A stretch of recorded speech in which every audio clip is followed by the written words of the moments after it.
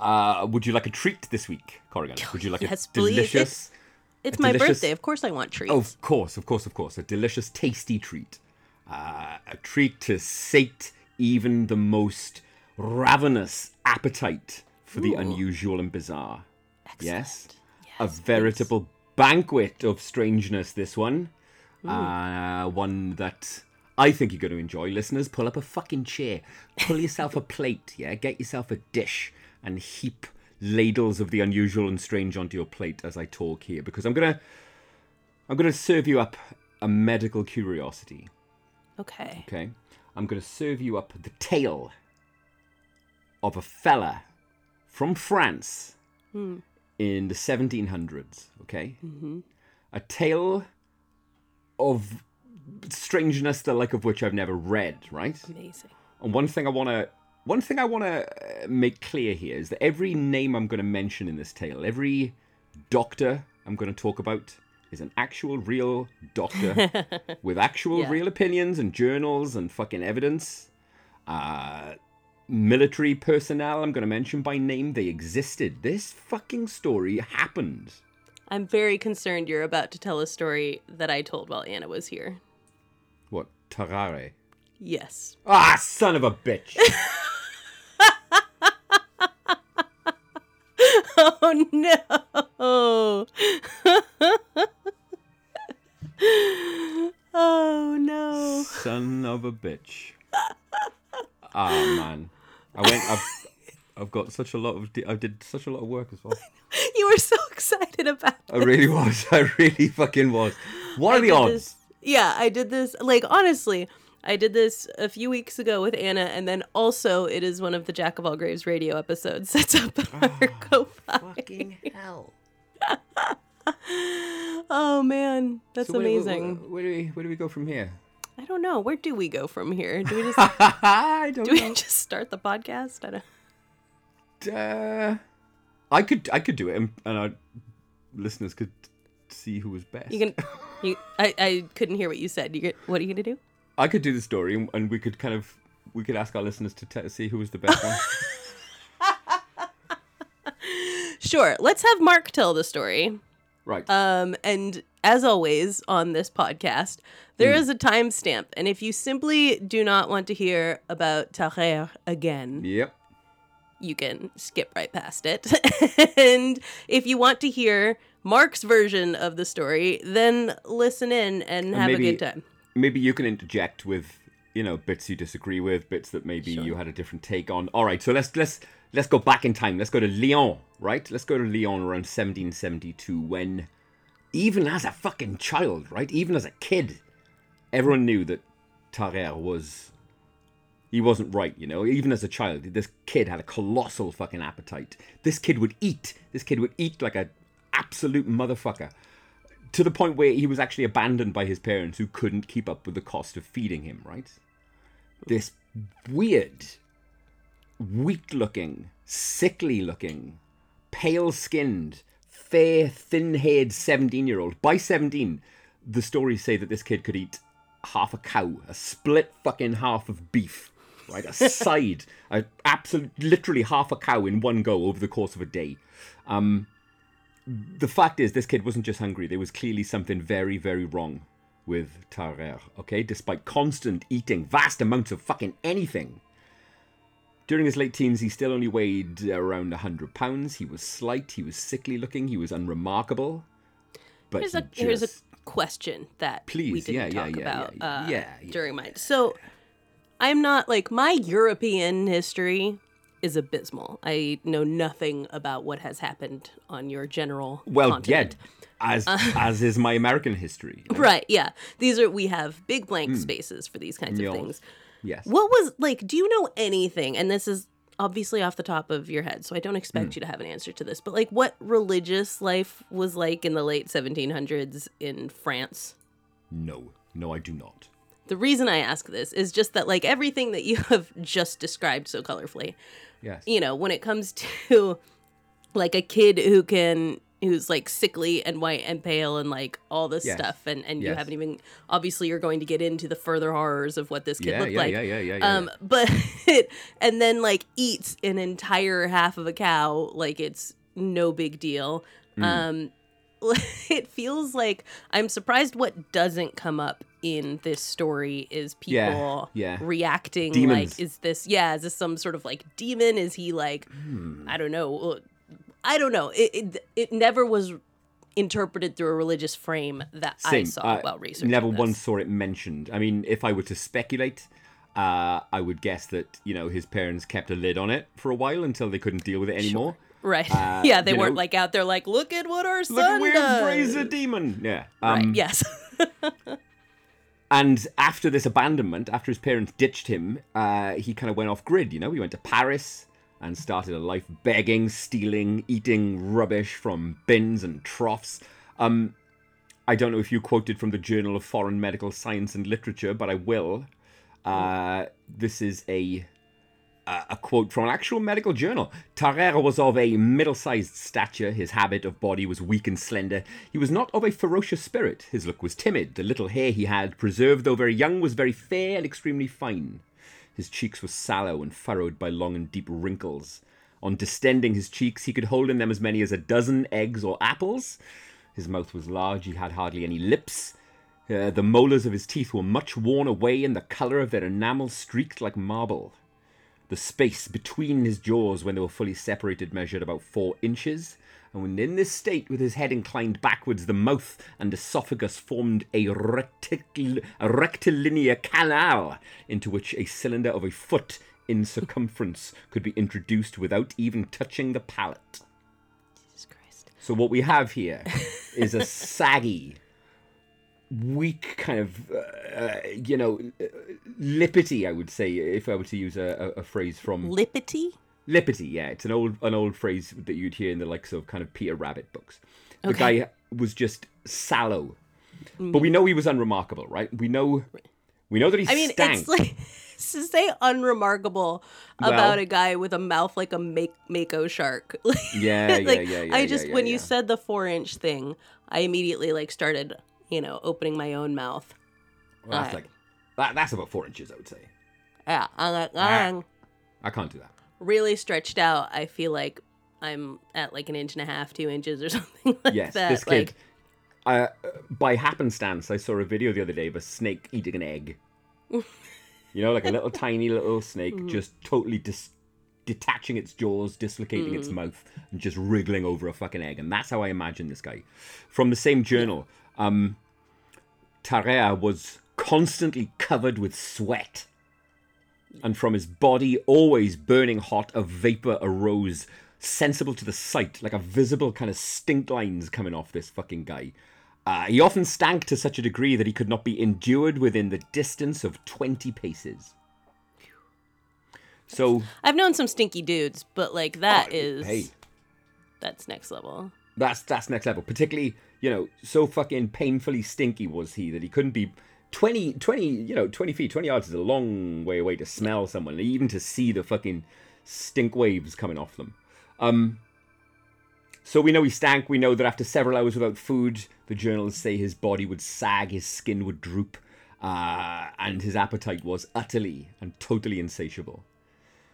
So we know that after some time begging in Paris, he reached the attention of a troupe of travelling showmen, thieves, and sex workers who would tour the regions of Paris and France, putting on performances and stealing from their audience. Tarrère's act was essentially eating any old shite the audience happened to suggest or had with them. He would eat entire sacks of apples, rocks, corks. His gimmick was, you name it, I'll eat it. It's just, I keep smiling because I feel like what kind of woke liberal podcast this is, because I know both of us read the same sources and both of us changed prostitutes to sex workers. Yes, we did. Look at us. In telling this story. We really did. Oh, that's good. So, to quote further from Anomalies and Curiosities of Medicine, right, from 1996. On one occasion, it was said that he swallowed a living eel without chewing it.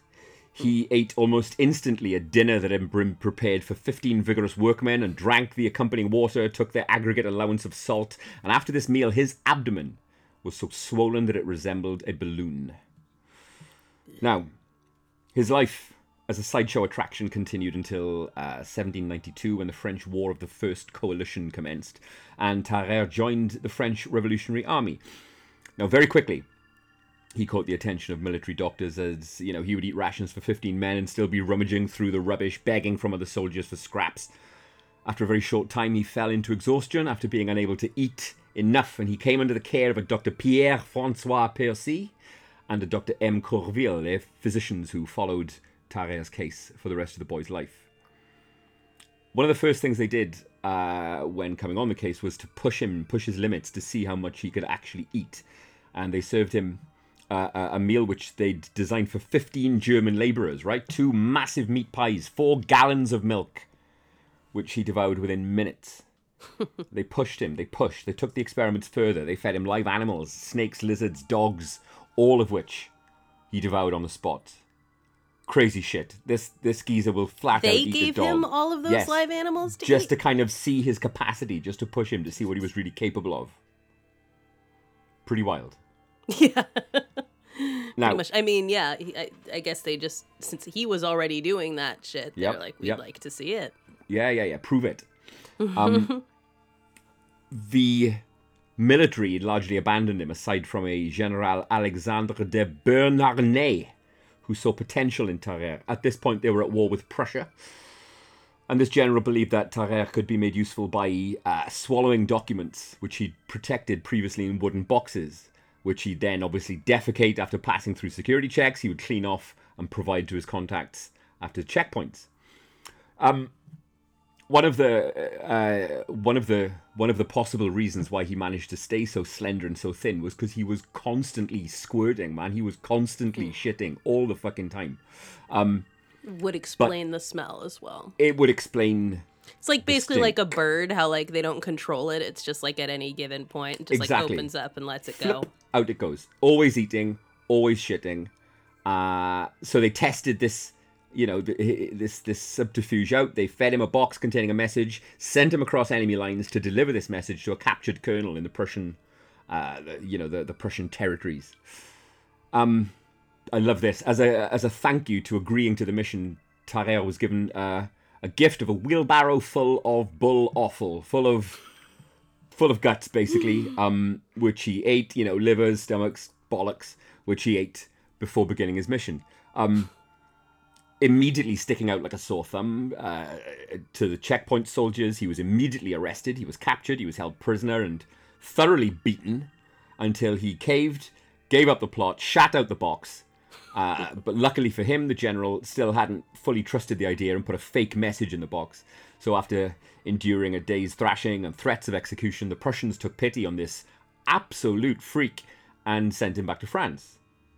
How's our account so far of the pretty similar, yeah. Is it now? It's just the phrasing is different, but and you've got like I think we have a few different details in here. Like I didn't have the offal wagon, so things like that. So I'm feeling good about this. The gut barrow. I mean, but by this time, after his experiences in the military, after his experiences, living rough. He was frantic, and by this time he begged Dr. Percy to find a way to cure him. They tried every medicine they could find, just smashing him full of wine vinegar, smashing him full of tobacco, huge amounts of tobacco capsules, chewing tobacco. They gave him morphine, they gave him anything that came to hand. But still, not only was his appetite not sated, but it also seemed to be growing and becoming more and more dark, I guess. He was still creeping out of the hospital at night, stealing from butcher shops, eating animals. He'd even got a reputation for stealing corpses from the hospital morgue. The final straw for him in the medical system came when a 14-month-old baby disappeared from the hospital. And although nobody saw him, that was a snack size for him, isn't it? That's a little snack. Barely a snack. It's a big T. He was blamed. He was ran out of Paris and went completely off radar for 4 years until he showed up in Versailles in 1798 critically ill. Desperately calling for Dr. Percy, Tarrère was diagnosed with an extreme tuberculosis, which developed into terminal diarrhea, which killed him. Terminal diarrhea. I shat so much I died. Oh, man. Of all the indignities. Of all the ways to go. Interestingly, in the London Medical and Physical Journal article on Tarrère, his diarrhea was described as being fetid beyond all conception. You can't even imagine how vile this is. You know what I mean? That's like, and I think I said this to Anna at the time. I don't remember, but like, it is 1700s France. Yeah. Like, those people have smelled some stuff. Yeah. And like, he's so stinky that even then, even the French... I've been to Paris in the last couple of years, and it's still a little ripe, if you know what I'm saying. I mean, yeah, like, it's kind of known for that. So it just feels like it is really saying something that, like, even 18th century Parisians were like, Jesus Christ. That phrase, I love that phrase, fetid beyond all conception. It's like a Lovecraftian kind of stank. Yeah. That totally. You can't even fucking, you know... Lovecraftian kind of describes like all of this, you know? It does. Like... Where's it all going? Where did the dogs go? Yeah. Where, you know. Right. Anyway. So, look, he shat himself to death, died with extreme diarrhea. The autopsy became something of a huge event. To quote from Dr. Percy himself, the entrails were putrefied, confounded together, and immersed in pus. The liver was excessively large, void of consistence, and in a putrescent state. The gallbladder was of considerable magnitude. The stomach in a lax state and having ulcerated patches dispersed about it covered almost the whole of the abdominal region. The condition was never conclusively diagnosed. The autopsy, in fact, was called off at quite an early stage due to the absolutely unbearable stench of Tarrère on the inside. They couldn't even finish the fucking autopsy because of the stank.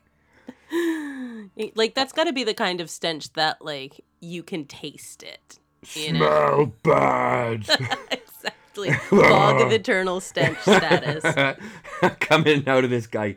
It seems the consensus is the only certainty was that his condition was biological more than it was mental. There was something fucking wrong with this guy, you know?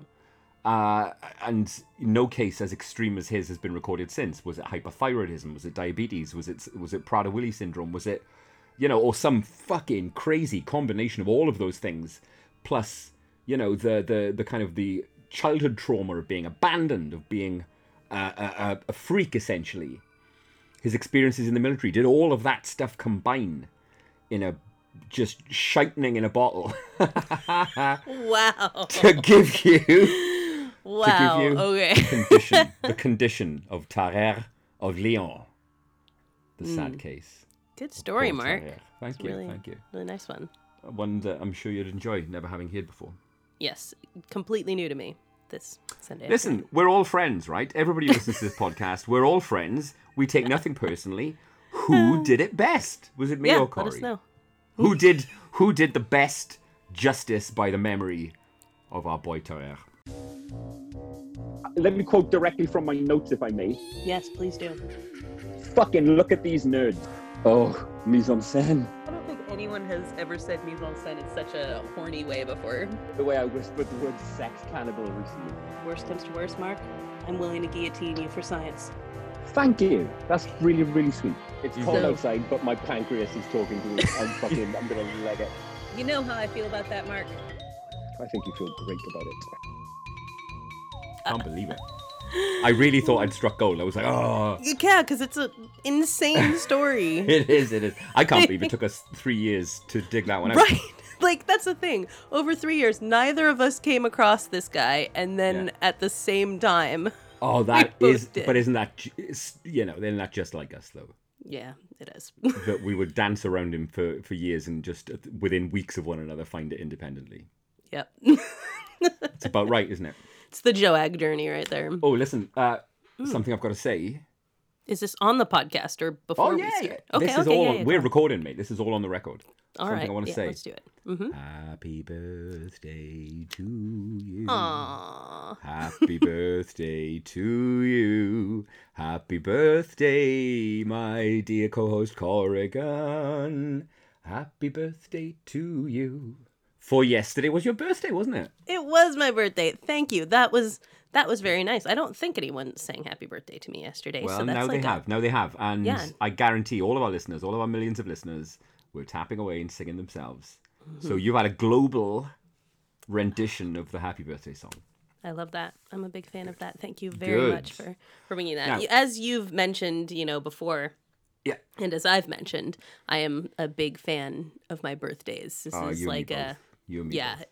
Didn't really celebrate them growing up, and so as an adult they have been I just whatever I'm doing, I don't necessarily go hard, but I go big on whatever it is that I want to do, Yes. It's a yes day. And why shouldn't you? Yes, exactly that. Yeah. Why shouldn't I? Yeah. And yesterday was absolutely one for the books. They, obviously my favorite movie is Jaws. I was just thinking I need to rearrange my shelves because the bottom shelf here has my stuff on it, pens and pencils, stuff like that. And then the one above it has all my Jaws things and everything. You should flip that around. I need to reverse it. Yeah, exactly. All right. Well, talk to me. Prove it then. What are some of your Jaws memorabilia? What do you have? I mean, I try not to be a big collector. You're not a Jaws, you filled up rooms of your house with right, exactly. Tats, so funkin' vinyls and whatever. Right. I do have a Funko Pop of Quint, obviously. Yeah. I have an action figure of Quint. I have lots of stickers and, various things like that. I have in our bedroom, there is a 4-foot tall Narragansett beer ad with nice. Quint on it that says honor the man, crush the can. Did I send you a picture of the Jaws artifact that I came across in a museum over here a year or so ago? You may have. I mean, that's a long time ago. Yeah, this was in the National Sci-Fi and Museum in Milton Keynes, right? Mm-hmm. I do remember when you went there. Yeah. And I'm looking for it now. It was a screen used. It was his bat, Quint's fucking bat. Quint's baseball bat. Oh. Yeah. I don't remember this. Maybe you did send it to me, but I don't have a recollection of having seen that. Can you see that on the camera? Can you see that? Oh, that's amazing. Is that Quint's the actual radio too? And that's the actual radio from the boat. That's phenomenal. This is obviously visual medium here. Just a picture of the bat and the radio that Quint smashes with the bat. Said bat, yes, in Jaws. There you go. I'll send that to you. I love that. So, huge Jaws fan. Also a giant Robert Shaw fan in general. Yeah. Sorry. My mother is singing and all kinds of things, but it's probably fine. Anyways, I'm a huge Jaws fan. Huge Robert Shaw fan. I have a whole highlight on my Instagram of when I went and I watched every Robert Shaw movie or show that was available. I mean, there's certain stuff that's it's from the 50s, 60s or whatever that there's just no way that you can get a hold of it at this point. But, anything that is streaming anywhere or that I could buy a DVD of. I'll confess to not really knowing much else of his work. What are his big hitters apart from Jaws? Well, that's the thing is I think now obviously that's the most enduring thing, but you may have seen Black Sunday, for example. It's a terrorism movie. He is in a one that is super creepy that I absolutely love. Oh, what is it called? He plays a chauffeur who falls in love with the woman that he's chauffeuring around. It's super creepy. He doesn't always play a grizzled dude, does he? Love? No, that's the funny thing is he's in Force 10 from Navarone. He's in the James Bond movie. He's this blonde Ubermensch type guy, and that he's in other things that one that's name is escaping me, but where he's the chauffeur, just a very proper British guy. Like a lot of things, he's like got a very like lively, upbeat Englishness about him. Yeah, so he's like, Quint is not like a standard character. He did a lot of Shakespeare. Yeah, so, and of course, I can't, like, one of my favorite movies of all time, The Taking of Pelham 1, 2, 3, which there's a remake of, but it is nowhere nearly, with Denzel, not the same thing as the OG with him and Hector Elizondo. I've just seen the remake with John Travolta. Oh, you have to see the original. These are not even on the same plane of existence. Am I making this up, or is it John Carpenter? Is it? Am I making that up? I mean, it could be. I don't know, but yikes if it is. Oh, really? Really? No, the original, I mean. Oh, the original. Oh, no, wait. Yeah. That can't be. It's way too old for that, I think. I'm clearly making this up, man. Hang on. So I want to say it's like 1972 or something like that. Like it is 74. 74. There you go. And it is not by John Carpenter. It's by Joseph Sargent. What the fuck am I thinking of then? I don't know, but you got to see Taking of Pelham 1, 2, 3. Yeah, it's neither here nor there necessarily. Suffice to say, he's in a lot of movies, a lot of good movies. Some very boring ones because it was the 50s, 60s, and 70s. Yeah, sure. And he died in 1978. And thus, as I mentioned last week, he and I never existed at the same time, which has troubled me for years. You know, and you're just like your favorite actor, like you never breathed the same air. You know? I feel that. I absolutely feel that. But his son, Ian Shaw, created a play. Basically, he found like his father had been keeping his father. Robert Shaw was a writer as well, was the thing he kind of prided himself on the most. And he found his drinking journals that he'd been keeping, and he described these just shit he would write whilst drunk. While drunk, yes. Beautiful. Exactly. And so he described these, Ian Shaw described these as painful but brave. And he sort of melded that with, you know, stories from Jaws and things like that. Ian Shaw was something like 9 or so when his dad died. His mother had died before that of an overdose. So, you know, he grew up an orphan most of his life. And he put this together into a show called The Shark is Broken. Yes. Which takes place advertised over here. It's been it started over there. And it takes place entirely on the Orca, basically, as Robert Shaw, Dreyfuss, and Scheider are on that boat during times at which the shark isn't working, and they're forced to just sit there and talk to each other. Famously, beautiful. Robert Shaw was an absolute asshole to Dreyfuss, thought he was like a total doofus, thought they didn't take acting seriously enough, all this kind of stuff, and sort of tried to haze him, essentially, throughout this thing. So you're kind of watching them, like, not get along, but at times, you know, find these bits of common ground, and there's a lot of really poignant stuff in there for people who have dead dads. It's, you know, it's really powerful to see things that would be like a powerful insight anyway. Yes. But spoken by a person who, you know, he is right now playing the father he lost when he was that age, you know, and to talk about things like, you know, so they're of a comparable age now, I guess, are they? He's 3 years older than Robert Shaw was when he died at this point. So I think Ian Shaw's 53, Robert Shaw was 50 when he died. So yeah, it's a phenomenal play. Had an absolutely wonderful time. Brought my Quint action figure with me. Slept in my little little orange backpack. Brought my Quint action figure with me. Afterwards, I've never stage doored a show before. It's just not my like vibe, you know. But I was like, this is the closest I will ever get to Robert Shaw.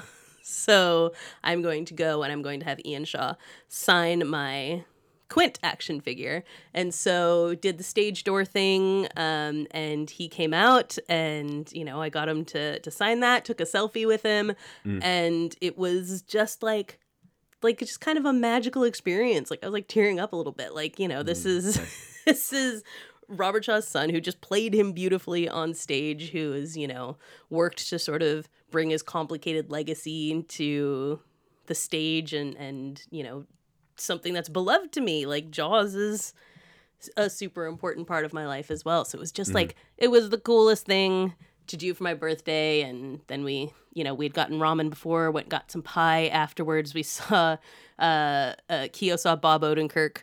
He apparently came out of the same play we had just been to, walked down the road the wrong direction, and walked past again when he righted himself. And then we saw this guy waving down a taxi cab wildly, like jumping up and down in the street to wave this taxi cab. And we were like, Jesus, this guy, it's coming. Don't worry about it. And then when he turned around to get into it, it was Alex Moffat from Saturday Night Live. And we were like, oh, shit. Oh, I don't know who that is. All right. But... Yeah, I wouldn't expect you to, but Americans who watch SNL would know who Alex Moffat is. He's very small in real life, which was surprising. Doesn't look like it on the show. What about... Quint's son, how did he match up to how big he was in your mind's eye?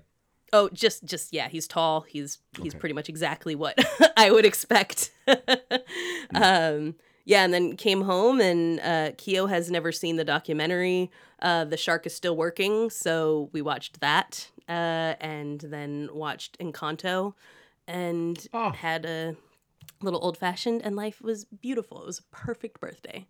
I love to hear that. I really do. And what about today? I know, like you said, it's you tend not to just have the day, do you? You tend to do as much as you can in the week around it. Have you done anything else? Has anything else been online?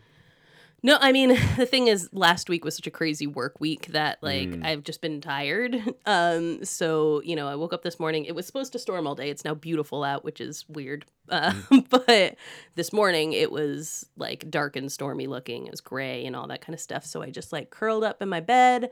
I played some Hades. I had Keo make some vegan biscuits and gravy. And it was gorgeous. Just killed it. I get a lot of happiness from your happiness, so that delights me.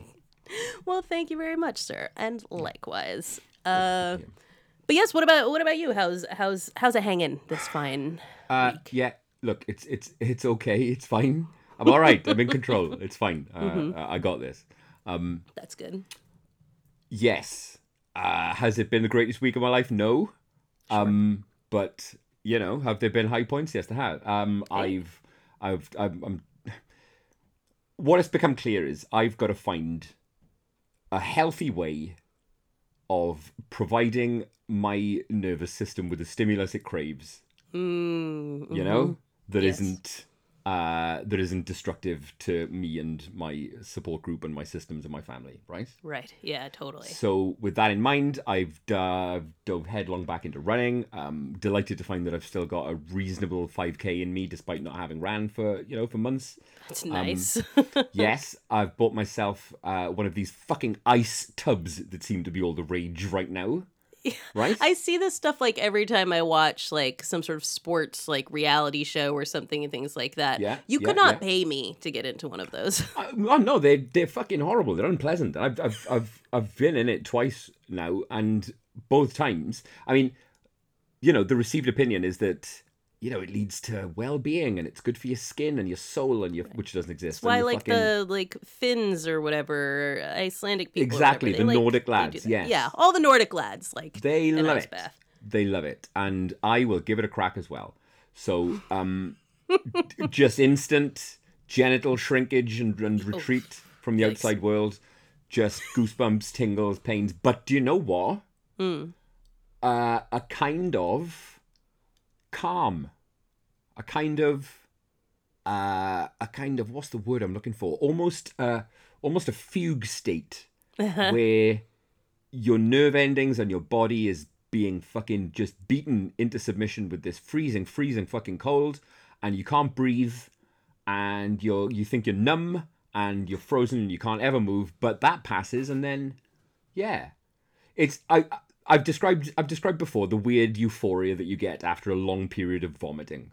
Right? Oh, yeah, sure. Do you know what I'm talking about when you think... Very much so, yes. That was amazing. It's kind of like that. It's super harsh and it's super overloading and overwhelming, but there is there's something to it, and I'm going to pursue it. Interesting. So you go...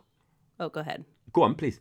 Well, I was just going to ask, so, you go and you run or whatever, and then like do you immediately like you have it waiting for you and you jump into it, or like how does this that's work? How I did it today. So knocked out a nice 5k, came home, dove straight into that fucker, got the ice cubes out the freezer, poured them in, dived in, and it was great. I did one yesterday first thing in the morning, so I started my day with it, get out of bed, dive in it, and that's how I'm going to kind of go for it from now on. I think I'm going to start my day with it in the hope that I can cling on to that. What's it supposed to do for you in a non like, you know, because obviously there's like the idea, I mean, this is why you use ice packs and stuff like this, right? Of like the DOMS thing, like to make it so that you're not as sore, your muscles aren't as sore. What is it supposed to do for you to just like wake up and get in an ice bath? Very nebulous terms like well-being. Okay. You know, fuck does that mean? Focus. Self-actualization. Yeah, just, you know, just all positive benefits for your well-being. Right. You know? Okay. And you can tell from my tone, and you know me quite well, that I don't, you know, that's obviously horse shit. Well, I don't know. I mean, I would imagine. It isn't. Yeah, like if there is something to, like what you described, right?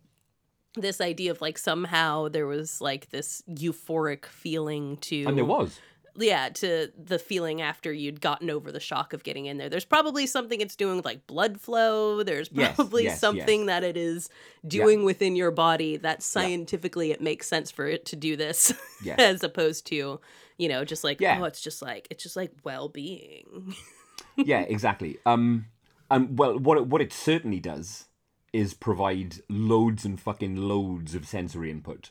Mm-hmm. You know, you feel it. Yeah, which is a thing that obviously you've said many times you seek out deeply. Yes. Which is obviously the opposite of me. I want very little sensory input. I've got plenty. None for me, thanks. Yeah. It's interesting that. That interests me. But I'll keep you posted on our weekly podcast, Jack of All Graves. I would love to hear like a week, a month, whatever, if you feel like there have been tangible benefits of icing yourself every morning. What about like, are you gonna do this like when it hits winter time? Yes, more so.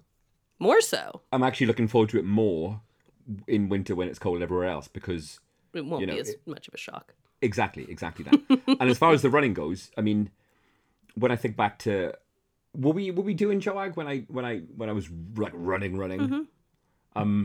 I think back to that couple of years, and I don't remember any of the kind of tension or anxiety that I've got currently. Mm-hmm. So maybe there's a correlation there. You know what I mean? Again, I feel like especially because with the things that you know you do, like seeking sensations or things like that, or like just needing, like you love going to the gym and stuff like that, you always have a feeling of well-being after that. It's just adding to stuff that you already know, like floods your body with the things that you're seeking out, and hopefully that makes some difference in, you know, the sleep, the mental state, the anxiety, all of that kind of stuff. Yes, it's an altogether healthier way of seeking out sensory input, isn't it? Right. And that's, you know, always the thing, like, obviously not in all cases, because, you know, depression being what it is and all that kind of stuff, you still need your meds, whatever. But there's always the memes and things like that where people are like, I regret to inform you, exercise actually works. And I'm like, it's gutting when you find that out. Like, it's not going to cure all of your chemical imbalances and things like that, but chances are, if you can, you know, get yourself out to do things like that you enjoy and that push your body, or even at first you probably don't enjoy, eventually exactly the benefits. As I've said before, the most important behavior you can crack is in doing stuff that you know will benefit you but you don't want to do. Right. Yeah, that's the one. Annoying thing about adulthood is that you have to force yourself to do it instead of your parents making you. Oh, yeah. But good, I'm glad all of that sounds positive. Yes. And I look forward to updates. I'm sure everyone else does too on the journey. Yeah. Well, like I said, I won't bang on about it every week, but of course not. Yeah, but we'll maybe check we'll back. make it an item. We'll make it a monthly item. We'll do it. Right. Yeah. Here's Marco's health update. How's your head? How's your body? Yeah. How's it all going? How's yours, by the way? How's your Jeffrey Dahmer syndrome? How is that? It's it's one of those things where it's like, I think, lately I've been having like a lot of pains and stuff like that. Well, yeah, and, I saw you posted a reel about pain. Yeah, right. And it was a very apt reel. Like, the thing is, so basically it was talking about, people kind of dismissing your pain, right? Yes. And being like, if you're in so much pain all the time, like, why aren't you like screaming and, moaning and things like that? And like, the basic thing about this is like, the baseline is a constant pain. And so for one, you build up tolerance to it. And like, for two, like, what, you're just going to go through your life screaming all the time? You have to figure out a way to just kind of like cope, And so that's the thing. It's like, really, it's always like, where's my baseline on a given day? And so I've had a lot of days lately that have been a pretty painful baseline.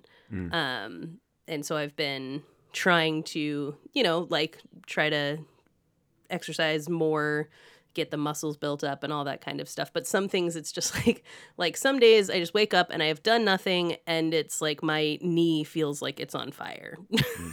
Just like, why is it like this? So yeah, I don't know. It's been a little painful lately, but I'm trying to, much like you're doing, just try to find the combination of things that make me hurt less.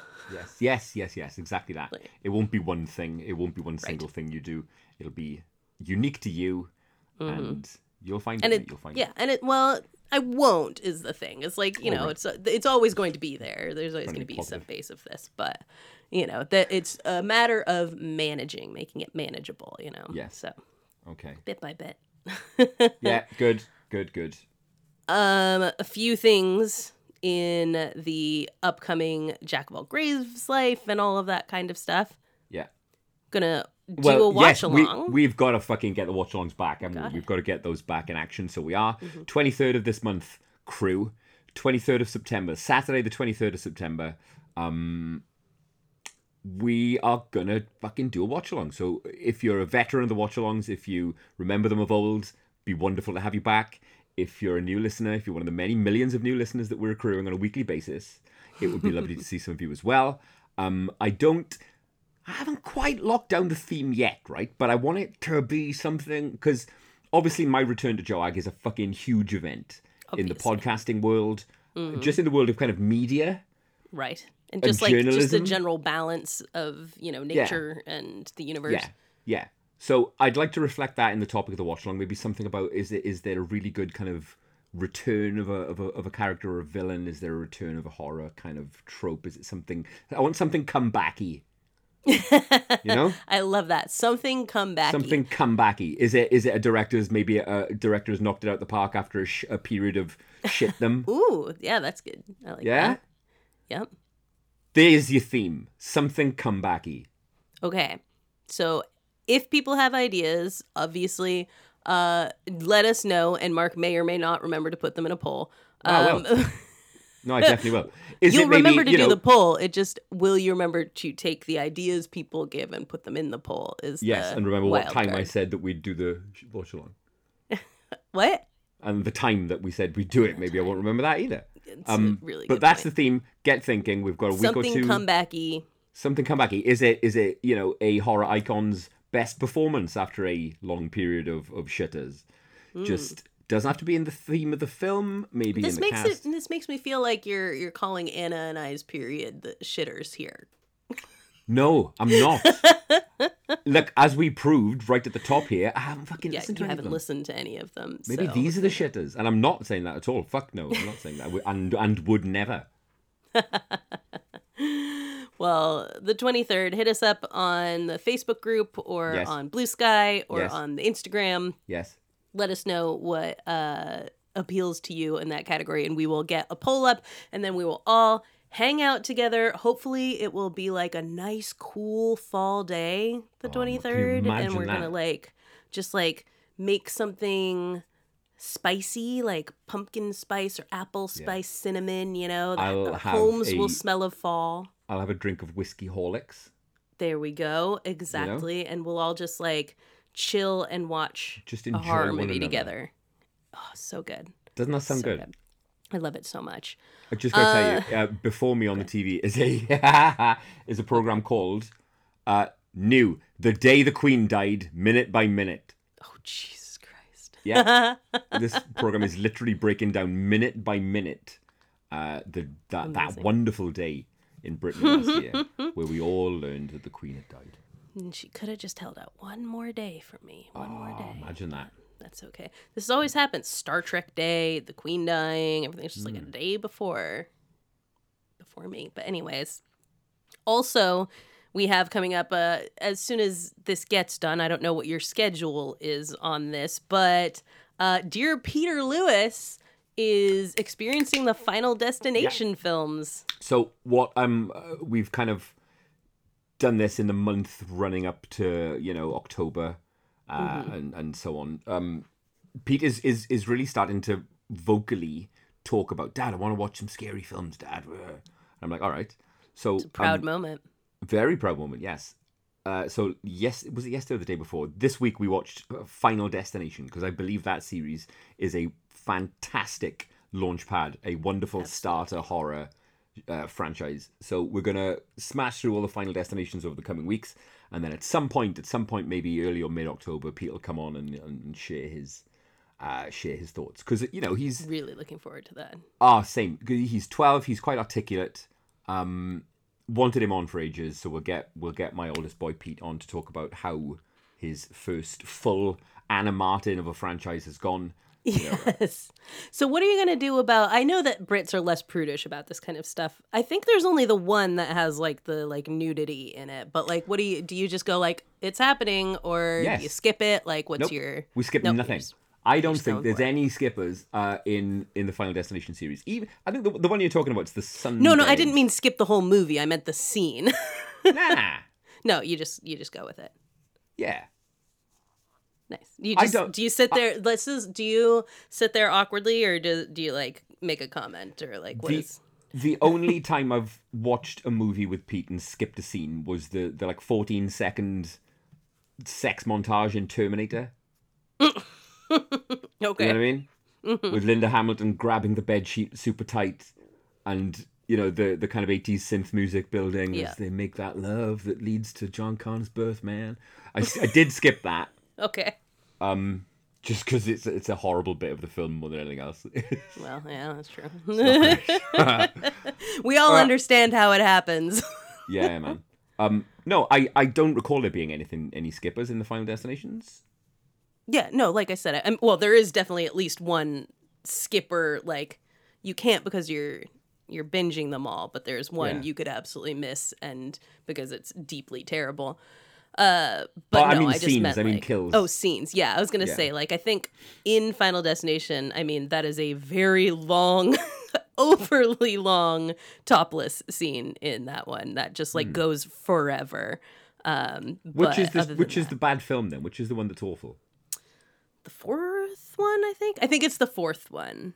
There's it's the one that go on. Oh, I'm trying to think of like what the like premise of this one even was. I remember one of them was a 3D gimmick film, so all of the kills involve something shooting out of the camera, and that's which I adore. Well, that was what I was gonna say. I was like, I feel like that was 3 because like 3 is always the 3D, right? Oh God, yeah. It is. But I was like, but I feel like this one was maybe also 3D. No, 5 is great, and it's not 3D.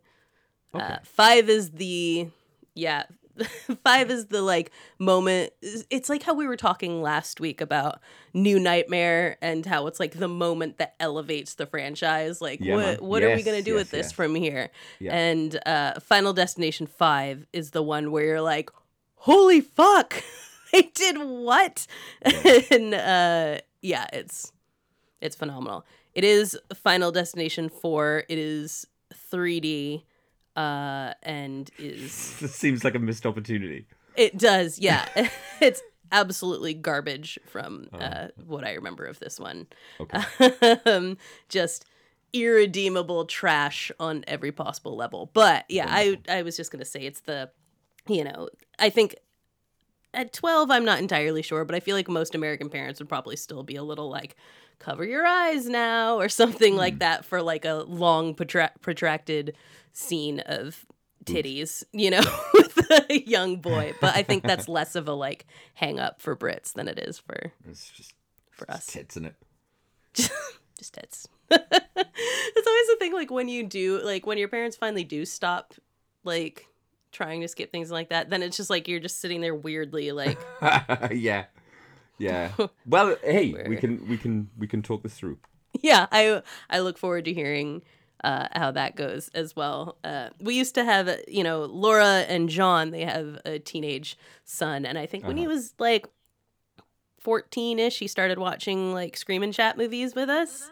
And maybe 13, I don't know, I'm not entirely sure how old he is now because he's very tall.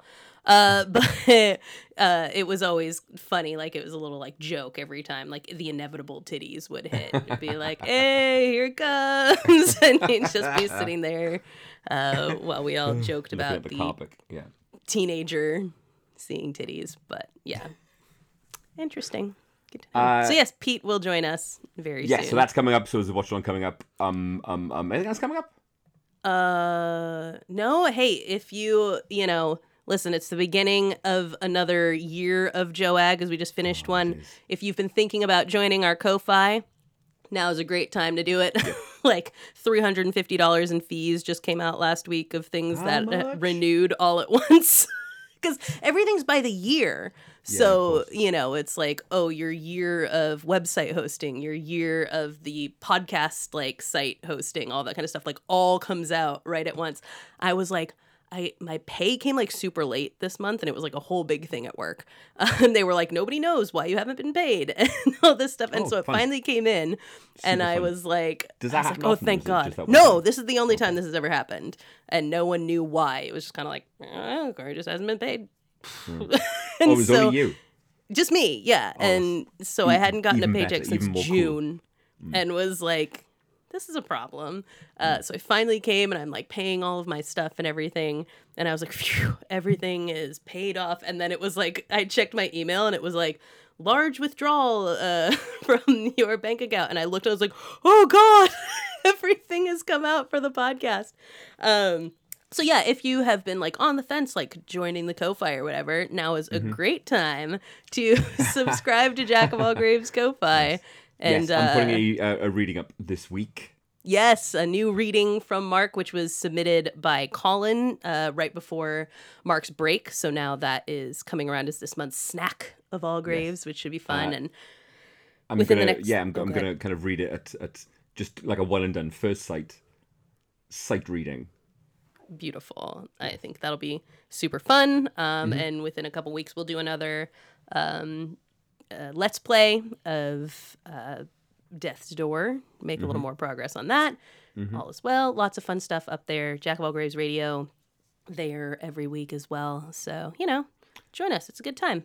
Maybe somebody else would like to volunteer to come on and do the Tarare story again. We can have a third perspective. Yeah. Our next snack will just be all of our listeners doing their own version of that, and we can have a contest of who tells the story the best. Yes, we can. I love it. It is so good. Let's talk about very what we good to be back. It really is good to have you back, big time. Glad you're still having a good time here. Yes, I'm very much so. Well, it's like, what if you came back and you're like, nah, I don't want to do this anymore? Listen, it occurred to me that I might. It occurred to me, oh, Mark, what happens if you come back and you're like, no, I preferred it when I wasn't doing it. Would have been really sad. Yeah. So I'm glad you're having a good time. I'm super into it. Beautiful. What did you watch this week? So let me talk about Final Destination firstly, right? Oh, yeah, of course. Because, I mean, it deserves the reputation that it's got as being a load of fun. Mm-hmm. Yeah, right? Absolutely. The one thing I clearly remember really enjoying the first time I saw Final Destination, and which still kind of reaches up from the screen and grabs you, is what a fucking cool idea. What a great idea. It's almost as though you've created a new, slasher baddie that's even more persistent than Freddy, that's even more powerful than Jason, that's sneakier than fucking Ghostface. Right. It's death itself. It's the fucking act of dying. Yes. It's got a plan for you, and you can't fuck with it because it'll just get you in the end. Right. It's one of those films that, for me, lives and dies on the fucking coolness of that concept. It's great. Absolutely, yeah. Yep. And I think that the fact that, like, obviously as you go through them and everything, you see that, like, that it commits to that, right? And that there's really no escaping it, and yet you keep watching knowing, like, no one is ever going to escape. That will never happen. And yet, that's part of what makes it so compelling. Yep. And, it's got all of the great stuff that lovely kind of 90s horror bubble had. Oh, this was 2000, I believe. Yeah, it's right on the cusp. Yes, but it's got all of that cool stuff that we all got thanks to Scream, which is, sharply written kids, great kills.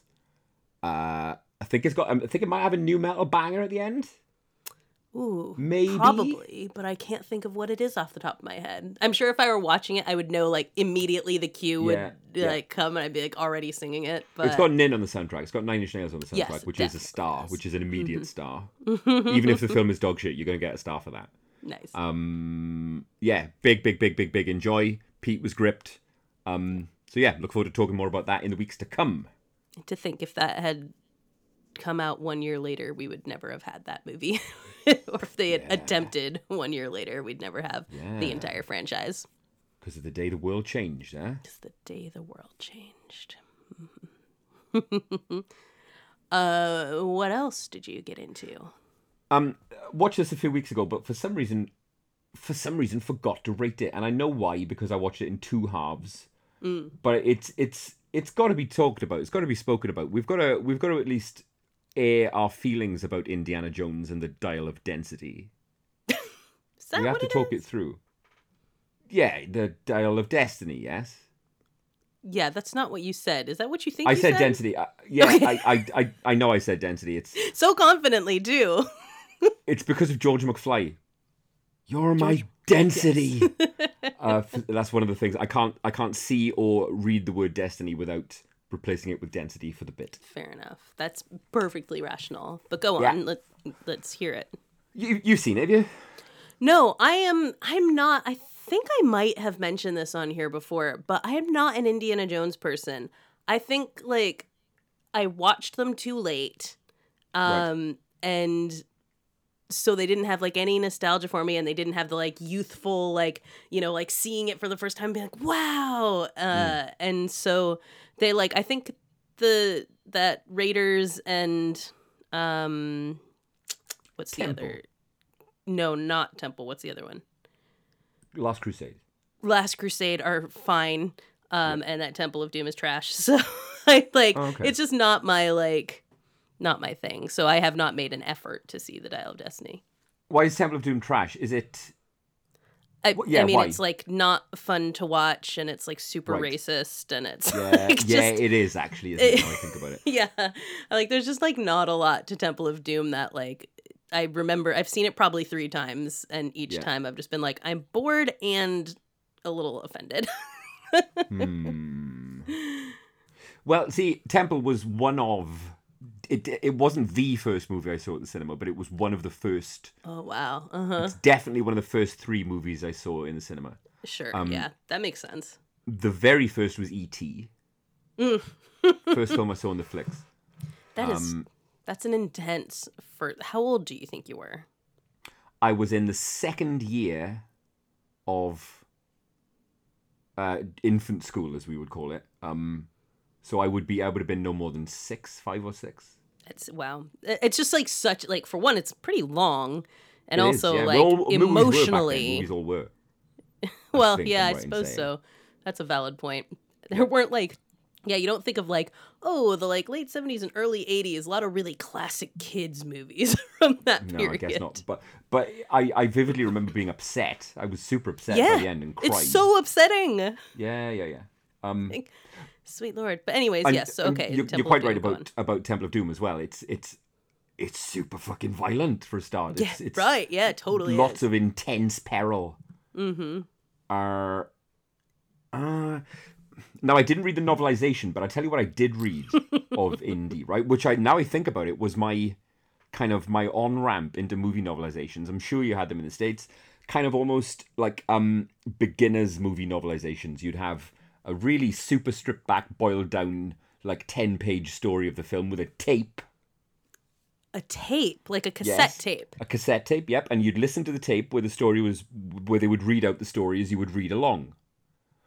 I had like a thing like that for like DuckTales, but I have never. I don't think I've ever seen that for like a real movie. Fucking Indiana Jones and the Temple of Doom. And vividly, I remember that at the end of every page, they would play the noise of the whip whoosh, to give you the signal to turn the page. Yeah. That's great. I love that. To turn the page over. Yeah. Oh man, this makes me really like. I used to sit in this very room that I'm in right now and listen to that DuckTales tape over and over again. Yeah. And now I'm like, man, now I want. Craving did it. they have a cool sound when they change pages? Now I really want to find it. I can tell you now. I'm going to be Googling for that tape and book. Yeah, like honestly, you have to. And if you can find it, I want to hear you tell us more about it next time. I definitely had another one of those. I can't remember what movie it was. I remember vividly that kind of when you hear the turn the page. Mm-hmm. I can't remember what the fucking second film was. Was it Back to the Future? No, it wasn't. I do you are bringing to mind though. Like I didn't have them about movies, but I forgot about that whole genre of thing when we were young. That like I would get like. They're basically books on tape, essentially, from the library, but they were kids' ones, and they were like that. You'd have those, turn the page and have some sound or whatever, and you'd read along with it. Like, do those exist anymore? I don't know. Maybe they do, and I'm just not around kids. No, they're apps, aren't they? Yeah, I guess you're probably right. Why would you have a book and a separate form of media when you could just have an app that does that? Yes. But I loved those things, man. But anyways, Dial of Destiny and your Indiana Jones, go on. Dial of Destiny, right. So it differs, the vibe of the film differs massively to the first three. You can forget the fourth one because it's fucking junk. Although the fourth one does suffer from the problem that this one does initially, in that it just all feels like it's on a green screen, and it is. Mm-hmm. But that feeling of tactile peril, that feeling of, Indy being fucking inches away from a rock face, or this is an actual fucking Nazi revolver that can actually kill you. That is all missing, completely missing, at least from the first third of the film. There's no sense of weight or jeopardy or space or time for any of these characters or any of these people. Yeah. You don't, like Anna mentioned a couple of weeks back, you don't have the sensation that they're in the same physical space at the same time while they're recording off of this stuff. It doesn't help that for at least maybe like a quarter of the film, or maybe a bit less, Harrison Ford is de-aged. Oh, yeah. Yeah. And, is it de-age... pretty noticeable? Well, it is, because it's noticeable because you don't notice it immediately, right? And, the film opens with a flashback to a World War I scene. Or is it World War II? I can't remember. And... hang on, Harrison Ford's not in his 30s. What the fuck? And as soon as you twig, it's dead. It's killed for you. Mm-hmm. What really doesn't help is how inconsistent the effect is. Because as soon as you notice it, you start looking at it. Of course. Yeah, that's the thing. It's like it's an effect that you cannot help but be watching for it to. How many times has it been said that good CG just disappears into the background? Right. This, by its very fucking nature, can't. As soon as you realize they're doing it, you're squinting at it. And I feel like it's like it's the not what he means in it, but like the way that I keep thinking of it is Peter Griffin going, it insists upon itself. Like that's what I think of with like CGI like that. That's like lost on me because I fucking hate Family Guy. I hate it. Okay. I mean, it's just one of those like clips that I just figure everyone has come across, but nonetheless, like, yes, but it does perfectly put Peter Griffin. Yeah. It does. It insists upon itself, and it like I said, it's inconsistent. There are some scenes when you're like, this technology has peaked. This is indistinguishable from a photograph or a movie of Harrison Ford. Blah, blah, blah, blah. And then there are some scenes when there's lots of movement. On that's always and then basically they become like the Quidditch scenes in Harry Potter. You know? Yeah, exactly. Like... His head is moving independently of his body for a few frames. Yeah. And it just contributes to this feeling of the entire thing just being ones and zeros, click, click, click, click, click, and it's not tangible. It's awful. Yeah. But here's the other thing. When the film separates itself, or takes itself out of the fucking mocap studio, it comes alive like a son of a bitch. There is, there are tuk-tuk chases and, fucking ducking from bullets and chucking things around and the fucking, the woo and the wah. When it doesn't look like a PS5 cutscene, right? You're right back in there. It feels like Raiders. It feels like Temple of Doom. Not the bits with the Bangladeshi peasants, maybe, but it feels, but it feels like that feeling, that boy's own feeling of adventure and daring do and all that. Totally. That really comes through in some parts of the film. But when there's it's got two settings. It's got PS5 cutscene and it's got really good, and there's no in the middle. Right? Yeah, sure. Yeah, but look, it's the last one. Clearly. Yeah, right. Because it fucking died on its ass at the box office as well, didn't it, by all accounts? Yeah, and like even if they were to make more of these, like it's clearly the last is going to have Harrison Ford in it. So yes, there you go. He's a smart pick, I think, for 2024, for the Deadpool. He's a very smart pick. I'll tell you somebody else who's always a smart pick because of all the plane flying and crashing. Well, yeah. The sometime plane flying. I saw a clip this week of Phil Collins. Oh, right? My mom was just talking about that too, and it's deeply sad he's to performing with Genesis, and he's in a chair. He's sat in a chair at the front, and he's all hunched over. And he looks so rough. It is. I love Phil Collins. I hear that he's a piece of shit, though. Is he really? I hear that he's a bit of a piece of shit, Phil Collins. Like he's like a jerk to people, or like he's like a conservative, or like what kind of a piece of shit? And I'll.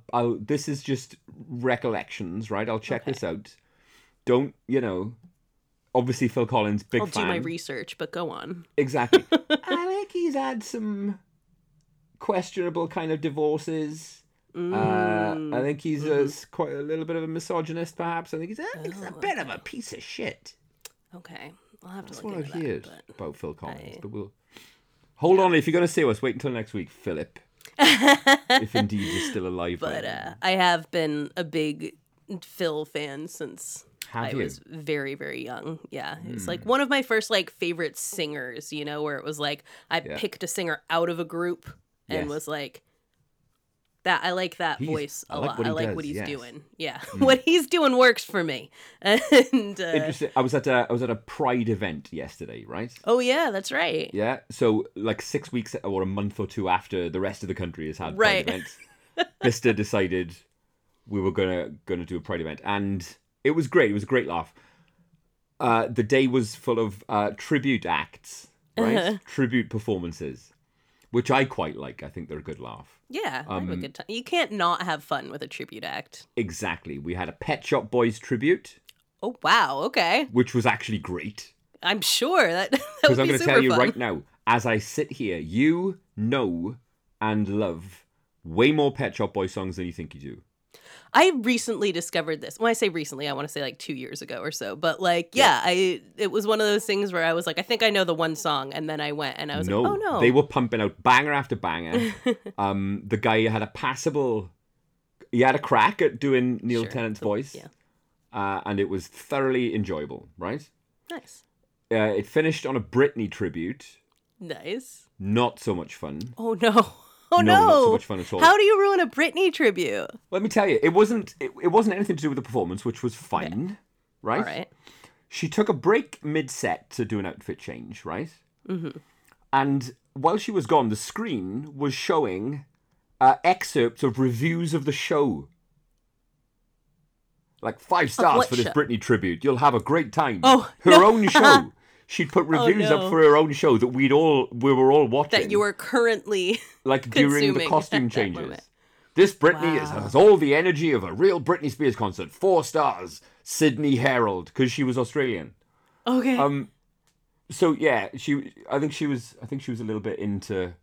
She was trying to sell herself to people who who had already turned up, you know, and that let me down.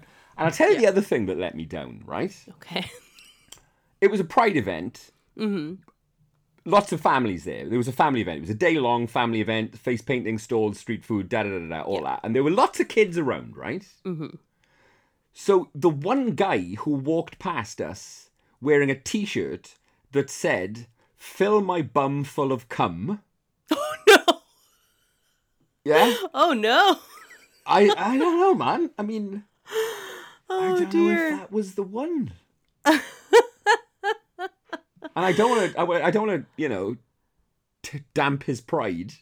Right, be the guy who's like, "Oh, no. Pride is too spicy for families." But well, like, you know, that's a little if the kids were with me when I saw that, I would have probably shielded their eyes. Not, you know, Linda Hamilton clutching a fucking fitted sheet and a guy with a T-shirt saying "Fill my bum full of cum." They're the two. Right. Yeah, I always feel like, you know, sometimes at Disneyland, people would wear shirts that just said, like, "fuck you" or something like that on it. And I just feel like, why? It's so aggressive why at a make it place about you, full mate? of children. Yeah. You know? Like, I just feel like there's appropriate, like, I think if you're in a Pride parade, like, wear the, you know, "Fill my bum full of cum" shirt. Read the fucking room. Because right. it was, other than that, it was beautiful. It was life-affirming, beautiful kind of open displays of you know, of just beautiful fucking Pride vibes, yeah? So the guy wearing that T-shirt, I think he made that sartorial choice against the vibe of the day. Right, like he was like, "I'm going to fuck with this Pride. Yeah. Everyone's having a good time. I'm going to make it suck." Yeah. I'm going yeah, it's always like, that's the thing, is like, it's a fine line. Like, kink at Pride belongs, absolutely. Yes. But, you know, also it's the, like, there are events that are geared towards different audiences. Yes. Like, that T-shirt was for another day, sir. Yeah, that's a different day of Pride. It is not the everyone picnicking and painting their kids' faces day of Pride. Yeah. There we are. But, you know, what was I saying? It would have been Phil Collins. It would have been kind of funny if you did have to explain to your children what that shirt meant. Because it was spelled C-U-M as well, so I'm really glad, you know, it was base. I'm really glad I didn't have to talk through that one. He's just trying to educate is what's happening. He's like, "I'm going to walk through this crowd and a bunch of parents are going to have a conversation that they weren't going to whether have they otherwise. Want to or not." I'm sure that happened because it was quite well attended. There were a lot of people there. I'm certain. I know, you sent a picture and I was amazed at how many people were there. Yeah, it was very well attended, which I love to see. I don't consider, like, looking at Bicester, I don't think of it as like a huge town or anything like that. But nah, it's not. It's a big turnout. Yes, it was. Let me see. And so for your birthday weekend, for your Friday movie with Marco, what did I suggest? I had demands. You did. I suggested something which apparently is shit. What was it called? Yeah, Strays. The Strays? Yeah, and I had, when you sent it, I was like, it sounds vaguely familiar. And I looked at Letterboxd and I was like, oh yeah, I've thought about watching this, but the Letterboxd reviews are like pretty shit. So you came at me with your demand. In fact, I've got the message. I'll read your demands out now. What the demand was on this, because it's my birthday weekend. This is like the start of the birthday weekend. I closed my laptop from work and was like, now it's movie time. So I had a specific thing I needed. Here we go. Yes. Your message was, and I quote, "Find me something fun and 90s if you can, birthday banger," right? Yes. Now, I didn't meet it, did I? Because I thought you said 80s. Not entirely. Yeah. No. You didn't quite meet the brief. It was an 80s film that you came up with. But I selected something that I'd been eyeing for a while, which it turns out so had you. Yes. A movie I had not seen before, which was 1988's creature feature, Pumpkinhead. Pumpkinhead! A first watch for us both. Yeah. Great watch. Yeah, it was fantastic. Yeah, like it really was. I mean, considering the director and considering some of the people who worked on it, you'd expect the creature to be great, and it was. Just this wonderful 8-foot tall fucking maquette. This beautifully sculpted, beautifully animated, expressive, agile puppetry in a film. And everything I've just been saying about Indiana Jones is borne out by how that 30-odd-year-old film had a creature which the camera was on for a lot of the movie, and you didn't want to question it. You didn't. There's no hiding. They're not trying to keep it in the shadows or anything like that. You are looking at this creature and buying it. Yeah, exactly. I don't know about you, but I didn't once think, where's the strings? Right. Yeah. It's in the backdrop of the movie itself. You said it best when you said they work a lot. They do a lot of magic with limited resources on this film. Fantastic movie. Because you can tell, like, obviously, there's all these kills, and it's not the kind of thing where you actively necessarily see the kill happen. Nope. So, they didn't necessarily have the budget to be like, I can show, someone getting their face ripped open or something like that. But they still managed to show you enough of a kill. Yes. The blood splatter from one, the effects of someone's bent and broken body, things like that. Yeah. That, they're effective nonetheless. Yeah. But there's more to Pumpkinhead than just... There's more to Pumpkinhead going on than just the cool puppet, right? It's, it has a fantastic build. Lance Henriksen is in it. And, he's always great value. I've got such a fucking warmth toward Lance Henriksen. I don't know if that's because of Bishop. Sure. I mean, obviously. Or if it's because... Just, he's a fucking genre legend. Yeah, absolutely. 100%. And I'd always known this, but it really came across during Pumpkinhead how expressive that guy is facially. Yes, absolutely. His delivery, his dialogue is kind of one note. He's got a kind of a one note, kind of low, deep voice that's kind of distant and kind of, it draws you in. He's quiet, isn't he? He's a quiet fucking seeming guy. Quiet and brooding, yeah. Yes. But what he can do just with his eyes, man, just with a distant moment looking off to the right while he's clearly thinking with his eyes, you can see a lot going on behind those eyes. You don't know what it's like. Wow. To be Bishop in space. Oh, wow. With aliens. I like Lance Henriksen is what I'm saying. Point of the story is. And they build this lovely kind of relationship between him and his son, who looks almost like a kind of a My Girl era Macaulay Culkin. Yeah, or like the Jerry Maguire kid. Yes. Like a little Milky Bar Kid kind of guy. Milky Bar Kid? Mm-mm. No? Milky Bar? Mm-mm. No? Okay. No, Milky Bar sounds X-rated. It sounds horrible, but it isn't. It's delicious. Slight rabbit hole. Here in the UK, we have a white chocolate product known as a Milky Bar. Okay. Right? And it's available in button form, so Milky Bar buttons. And they don't advertise on telly now. This particular series of adverts is gone, but for years, decades, has to be 20-odd, 30-odd years, if not more, the Milky Bar was advertised by the Milky Bar Kid. Okay. Right? The Milky Bar Kid is strong and tough, and only the best is good enough. The creamiest milk, the whitest bar, the goodness that's in Milky Bar, right? Okay. And fuck me, how do I remember this? I love it. And the Milky Bar Kid is like a cowboy. He's a rootin' tootin' cowboy. Oh, right? American vibes. Yeah, he's got little 6-shooters, and he's got a horse like a fucking hobby horse.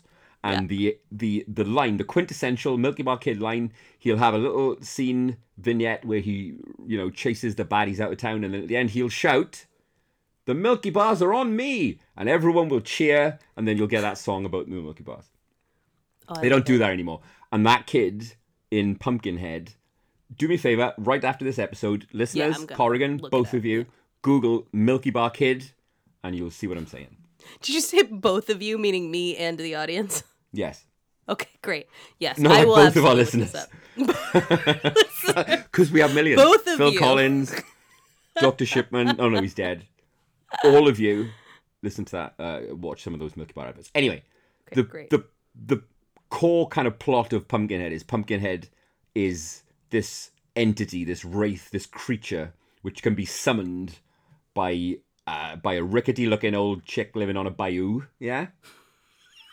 Yeah. She's all wrinkly and she's got, she's like a witch.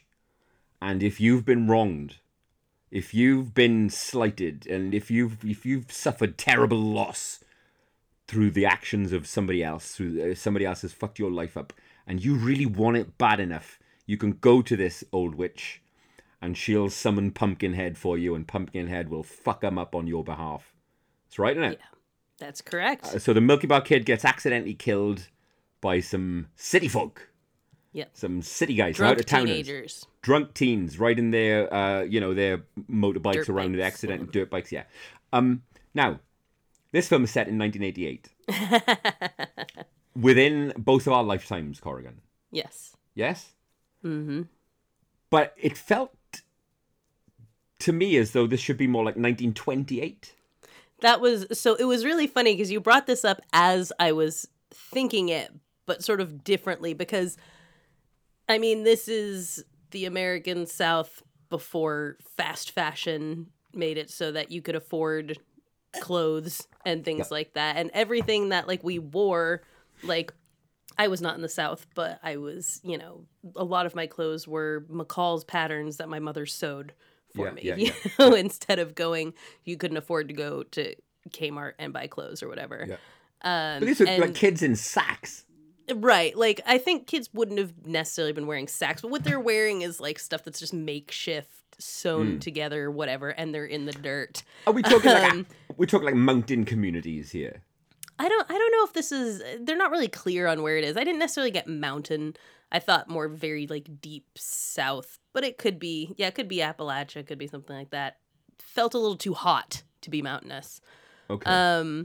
But yeah, I think, it was interesting to look at because it became immediately to me, I was like, this is like a look at like poverty and things like that from this era that there's not really any like analog necessarily in none at all 1980s Britain. Both of us thought like miners were probably the closest thing. Yeah, mining communities, but even in 1988, they wouldn't have. My clothes were manufactured. Right, yeah. And so I was just thinking, I was like, yeah, Appalachia would probably be like a good, if this, I don't know if this is Appalachia or not, but it would probably be a lot like this, like just kind of the thing where people are like so poor, they just like are wearing whatever and they are unbathed and out and about and stuff like that and just scraping by. Obviously, this is an exaggerated version because it's a movie or whatever, but like I see. It's not that far off from if you look at actual pictures of 1980s Southern. It caught me by surprise. I didn't think that isn't still the picture of the Deep South, is it? No, I don't think you find anywhere where people still like piece together their clothes because that's time consuming, and sewing machines are expensive. Fabric is expensive. It is much cheaper to go buy cheap shit from the dollar store or whatever than it is to dress like that. But there's probably a degree to which the like dirt is still a thing and the like kind of, I don't know, just people being in these like small communities, again, especially Appalachia, where you still have a lot of people who are like mining, like the people left over who are miners and stuff like that. And like just communities that are less touched by everything else. You might find something like that, but it wouldn't be that extreme. But that was one of the things about the movie which dragged me in, you know what I mean? Which hooked me. I enjoyed that kind of, even it being contemporaneous to my lifetime. Right. Completely outside of my field of reference. That even look at like if you think of like Deliverance, even that's not that long before this either. That's what, a decade or something like that. Yeah. 76. I want to say something like that. Yeah, somewhere in that vicinity. So, yeah, I think it was interesting to watch it and realize that like you had no frame of reference for the American South. None. You know, which is also, I mean, it's just like one of those things where it highlights that like people always think of like poverty as like an aberration and like you know, that's a thing for third world countries, and anyone in America who's poor, it's because they like didn't pull themselves up by their bootstraps or whatever. And then when you see like a representation like that, you're like, yeah, no, there's just like whole groups of people who like, are just systemically impoverished who live like that. Incredible to me that particular, you know, that was revealed to me via Pumpkinhead. Right, of all things. Look at that. How cool is that? But it's an authentic kind of emotional core, nice performances, so. Nice scares, brilliant monster. And I'm looking forward to the diminishing returns of animating the entire saga. Yes. There's 3 of them, I think. I'm not sure, because it's not a series that I have attempted to do that with, so blessings. I don't know if you're planning to drag me into this or if you're doing it on your own, but... No, I'd like to. I mean, it feels like you should. We started this together. Yeah. We're going to finish it together, goddammit. Yeah, so we'll report back. But the first one we recommend, absolutely. Big time. Yeah, big time. Just going to quickly go through the watches I had this week. Just a couple of rewatches. Mystery Men. God, I love that movie. It's just such a delight. It has such bad Letterboxd reviews, and I just feel like people don't like fun. Because that is a fun-ass, goofy movie. Yeah, everybody in it is perfect. Fuck everybody on Letterboxd. Everybody I know. Right. Everybody I know loves Mystery Men. Like, I've never met anyone in real life who is like, ugh, Mystery Men. Nah, not at all. You know, in the way that we're now trying to, you know, elevate superhero movies, yeah? Right, you know, that was an attempt at elevating a genre which didn't really exist yet. Right, you know, we've spoken plenty of times about how the 90s mini superhero boom was nascent. It was trying to find out how these films worked, what they were, and Mystery Men was taking the piss out of a genre that by that point was all fucking bits. Nobody, you know, just like Batman 89 is just a bag of absolute mismatched bits, which you watch it now and you're like, fuck me, this is a weird film. Mystery Men is a parody of a genre which didn't yet really know what it was. And it's wonderful. Yeah, and it's so much fun. I love everybody in that movie. And it's just silly and fun. And obviously, I watched it in memory of Steve Harwell of Smash Mouth. God rest him. Who just, man, horrible way to die. Just cirrhosis took him. And so my tribute was to watch Mystery Men. Wonderful. Are we all right to call it The Curse of Mystery Men yet, with Paul Rubens and... Oh, yeah, like pretty close to each other. It's The Curse of Mystery Men. If you know what? If the Reaper takes Tom Waits, I'm going to be pissed. Just nope. Absolutely no, anyone else in that movie, you can keep your fucking hands off, mate. Right, yeah, no. Leave them be. It caused me to Google Janine Garofalo, see what she's up to. She's still being awesome. Like, she's so cute. Like, oh, man, Anyways, I also rewatched 47 Meters Down. I love it. I'm not finished talking about Mystery Men yet, right? I just want to briefly say, go ahead. One of my favorite running gags in Mystery Men is how the shoveler he's just mediocre. He tries threatening everybody by eating a load of egg salad, which is going to raise his cholesterol. And when he tries to give them all a big pep talk at the end, he goes, "I shovel well." That's my favorite line of the fuck. I shovel well. Good. It's also like the moment in that when they've just accidentally killed Greg Kinnear. Yeah. And they're like all like, "Oh, we killed him. And then it just turns to the shoveler and he's like, "Not me. I was right here." It's so good. Very good. Incredible. Anyways, yeah. Mystery Men, always a good watch. By the way, if you haven't seen it, watch it. John Carpenter did Assault on Precinct 13 and not The Taking of Pelham 123. I can see how that you would it's got numbers in those. It. Yes, absolutely. I feel like they were around the same time too. Yeah, to circle back on that. Yeah. Okay. 47 Meters Down. Watch that again. I still enjoy that one a lot. Another one that people, for whatever reason, seem to think is a bad movie, and I don't understand it. And it's a good shark movie. I think Mandy Moore and the Australian gal in it are great. And it's like terrifying. It's a terrifying premise. I love the twist. It's just, I really enjoy that movie. So 47 Meters Down is always a good watch. Not one I've seen. Oh, really? No. Okay, well, I don't know if you're like a shark movie guy at all, but if you like a shark movie, it's just super tense. Basically, the premise is these two sisters go on a trip to Mexico. One knows how to scuba dive, the other one doesn't, but they pretend she does, and they get on this janky boat, and they're like, for $100 or whatever, someone's gonna let them shark dive, and the tank or the cage drops and ends up landing on the ocean floor, where they are running out of air while sharks swarm, so they can't get back to the boat. Yes. Right. Yeah. Okay. And yeah, so, I wouldn't list Sharkcore as, I'm a fucking huge fan of the genre, but I always have fun with it. So maybe that's exactly it. Like, yes, I feel like just this is I guess it's kind of like the Mystery Men thing, but I'm like, I don't get, if you watch a shark movie, you know what you're gonna get out of a shark movie. Yep. So if you downvote it for being what a shark movie is, maybe that's you shouldn't be watching these. Yeah, that's on you. You just don't like this genre. It's working at what it's doing. So that's my 47 Meters Down soapbox. I watched The Boogeyman. I gave what's his face director Savage. Oh, you give him another go. Yeah, gave him another third go. 3 strikes. 3. Well, it's 2 strikes really. It is 2 strikes. Like obviously, Host is good. Yeah. But it's generic. There's just there's the lead gal in it is really good. It's one of those movies where you have to constantly be turning the sound up and down because the loud parts are very loud and the conversations are whispered.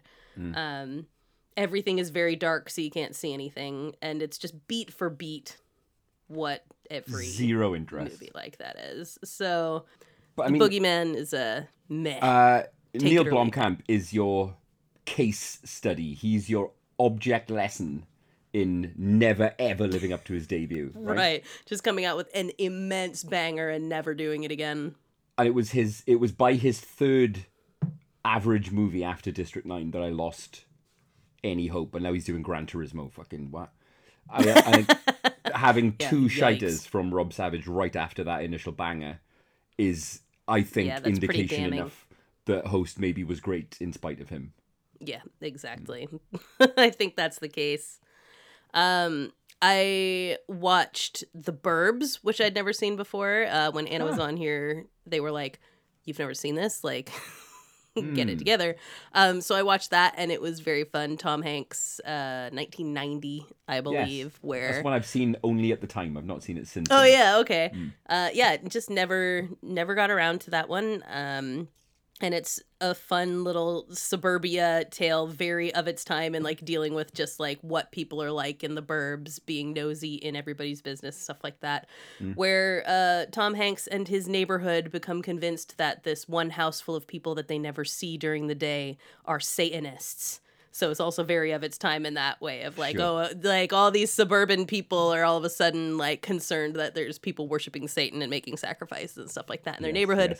And chaos ensues as they attempt to try to prove it. And it's a good laugh. It's super fun. Definitely one of those ones I'll return to again. And like young Tom Hanks is always a blast as well. That was a boom period for him, wasn't it? Yes, he's probably like 36, 37-ish in this movie. It's got Carrie Fisher plays his wife in it. It's a lot of fun. Nice. The Burbs is fun. And then the other thing that I watched was the mini series of Dracula, the one that came out, the Moffat Dracula. Did you watch that? I certainly did. Did you? I don't think I realized you watched it. Talk about not sticking the landing. No. Absolutely not. And it has what could have been a very interesting twist at the end of the second episode that just botches it completely when it hits episode 1 third. was superb, like utterly fucking gripping, beautifully performed, you know, eerie, scary, gory. But you get clever hints. Yeah. Maybe it's the second episode where you really like start going, oh, this is Stephen Moffat. This is you get a lot of monologuing. Yeah, sure. A lot of I'm so clever for you from both Dracula and, you know, Van Helsing in this, and like it becomes where you're like, oh Jesus Christ, this is I don't know about this. And then it hits with the banger of a twist at the end of episode 2 and you're like, okay. Oh, interesting. And then the third episode just absolutely collapses. Yeah. Really, really disappointing. But worth watching just for that wonderful first episode. Right. Yeah, exactly. I mean, it was, you know, the episodes are long, like an hour and a half each. But you know, it wasn't, I'm not like, fuck me for watching that. Yeah. But it was meh. What if I told you I've never seen Bram Stoker's Dracula? I don't like it, so... Oh, okay. But you might, though, is the thing. It's got, like, the reasons I don't like it are very me, and these are not turnoffs for you. I'm not into vampires, obviously. I don't like... I don't like just unabashed, constant horniness, especially mixed with violence. I'm not a sex and violence person. No, you're not, as we know. And the sex and violence is like it is so. I think I was saying this to Anna too, that like the level of horny in that movie is unfathomable. I have never been that horny in my entire existence, and I cannot wrap my head around this movie. It's just, and like everything's gross, so it's like gross and horny and violent, and like it's always it's been one of those ones that is just always danced outside of me watching it. Right, yeah. Especially because I think it's like pretty long too, so it's like it's a commitment to sit there and like watch the whole thing. I don't think you'll hate it like I do. I think it's just like it's kind of like a checklist of things that are like stuff I generally avoid in movies. Yeah, fair enough. So, I can see how that wouldn't work. Yeah, but I don't necessarily think you wouldn't like it. Huh? Did you see anything else? Nope, that's it. Let's name those movies. That was Indiana Jones and the Dial of Destiny, Pumpkinhead, fucking Final Destination. Mystery 47 Men. meters down. 47 meters down. Mystery Men. The Boogeyman. Dracula and the Draculas and the Burbs. Which is always also listed in our show notes. So as you're looking for timestamps and things like that, you can also find the list of everything that we watched in our show notes and on our blog at jackofallgraves.com, because I love you like that. Something I'm really looking forward to coming out. A couple of years back when Alan and I went to a Baimon Sci-Fi Con and I met Peter Weller. Yes, I remember. So during that con, the producers of an upcoming RoboCop documentary were there. And it's finally seeing the light of day, like years later. Oh, beautiful. This is the most in-depth. They literally analyze RoboCop scene by scene. Oh, wow. Like every fucking scene gets its own little behind-the-scenes treatment with performers, effect artists, stunt artists. And sounds like the kind of thing you got to get on like Blu-ray, not watch streaming. Yeah, exactly. And it's finally seeing a UK Blu-ray release in October, and I could not be more excited. Amazing. I love I'm going to just fucking nerd the hell out the entire time. Oh, Merry Christmas to you. Yes. So, Mark, we're in week 2 of our discussion. Oh. Nice. We're in week 2 of our discussion of the terrible shit that can happen to you in hospitals. This week we're going to discuss... Last week we talked about support staff, didn't we? Last week we talked about nurses and largely about empathy, right? And about like as we go through this, our theme being sort of empathy and, you know, people, and like basically terrible things can happen to you in this in hospitals. How do we process this shit?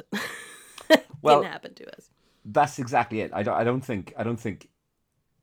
feel as though you can simply, you know, there's no simple way of recovering from being so fucking heinously wronged in a place where surely, whether you're paying for it or not, you should be the safest. You should be fucking, you know, if you can't get me time in a hospital, when the fuck can you? You know?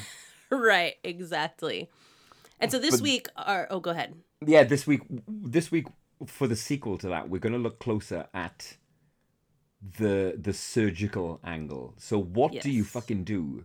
What have been some of the cases? What have been some of the worst examples of when the doctors and surgeons themselves have been the perpetrators of the violation of the most heinous acts around? And weirdly, right, I find empathy something easier to grasp when it's the fucking surgeon or the doctor in the spotlight. I don't know why that is. Fascinating. Okay, that's interesting. I can kind of visualize the feeling of control and power that must be present in an environment when, I mean, think about it. You're surrounded by all this fucking incredible machinery. You've got an unconscious, naked save for drapes, a little square cut out, a little square of vulnerable naked tissue, and you're holding a blade that can just part skin and sinew and bone just as easily as fucking broken glass cuts skin, you know? Just, it doesn't cut you, it almost parts. Right, yeah. Do you know what I mean? Mm-hmm. I can kind of empathize with, if you're a wrong un, I can see why you might gravitate to that profession, as opposed to a carer or a nurse, where it seems impossible for me to grasp how in that it feels closer to that fucking horrific word that we never use, evil. It feels closer to evil to do something heinous when you are a carer or a support worker than it does when you're a surgeon. I don't know. This is really fascinating. I can quantify it somehow more. It feels to me more sensible that that role would attract nutters. Mm-hmm. You know? Yeah, no, I think that's interesting because to an extent, like, I get that, right? Like, yeah, like a role like that. I think both do in different ways. Yes. It absolutely, yeah, it's a control, it's a power thing, you know? Just like cops are often people who are attracted to power, not helping people, things like that.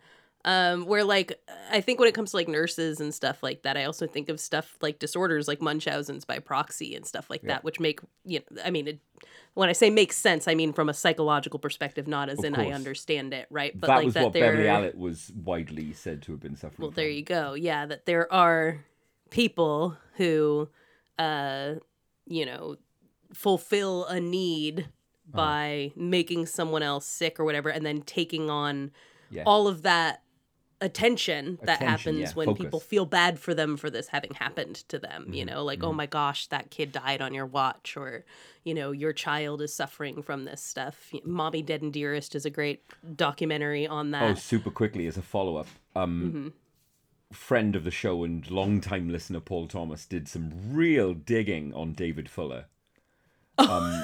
Did he? Yeah, and that's not a surprise. But he went as far as reading the documentation of the trial, right? He went as far as reading the fucking case notes, the trial notes. Oh, wow. By the way, if you could put that documentary on the Plex or whatever, I would really like to see it. I looked everywhere here and I cannot find it. Yeah. Certainly. Go on. What did Paul find? This is how blasé and how brazen this guy was with his morgue activities, right?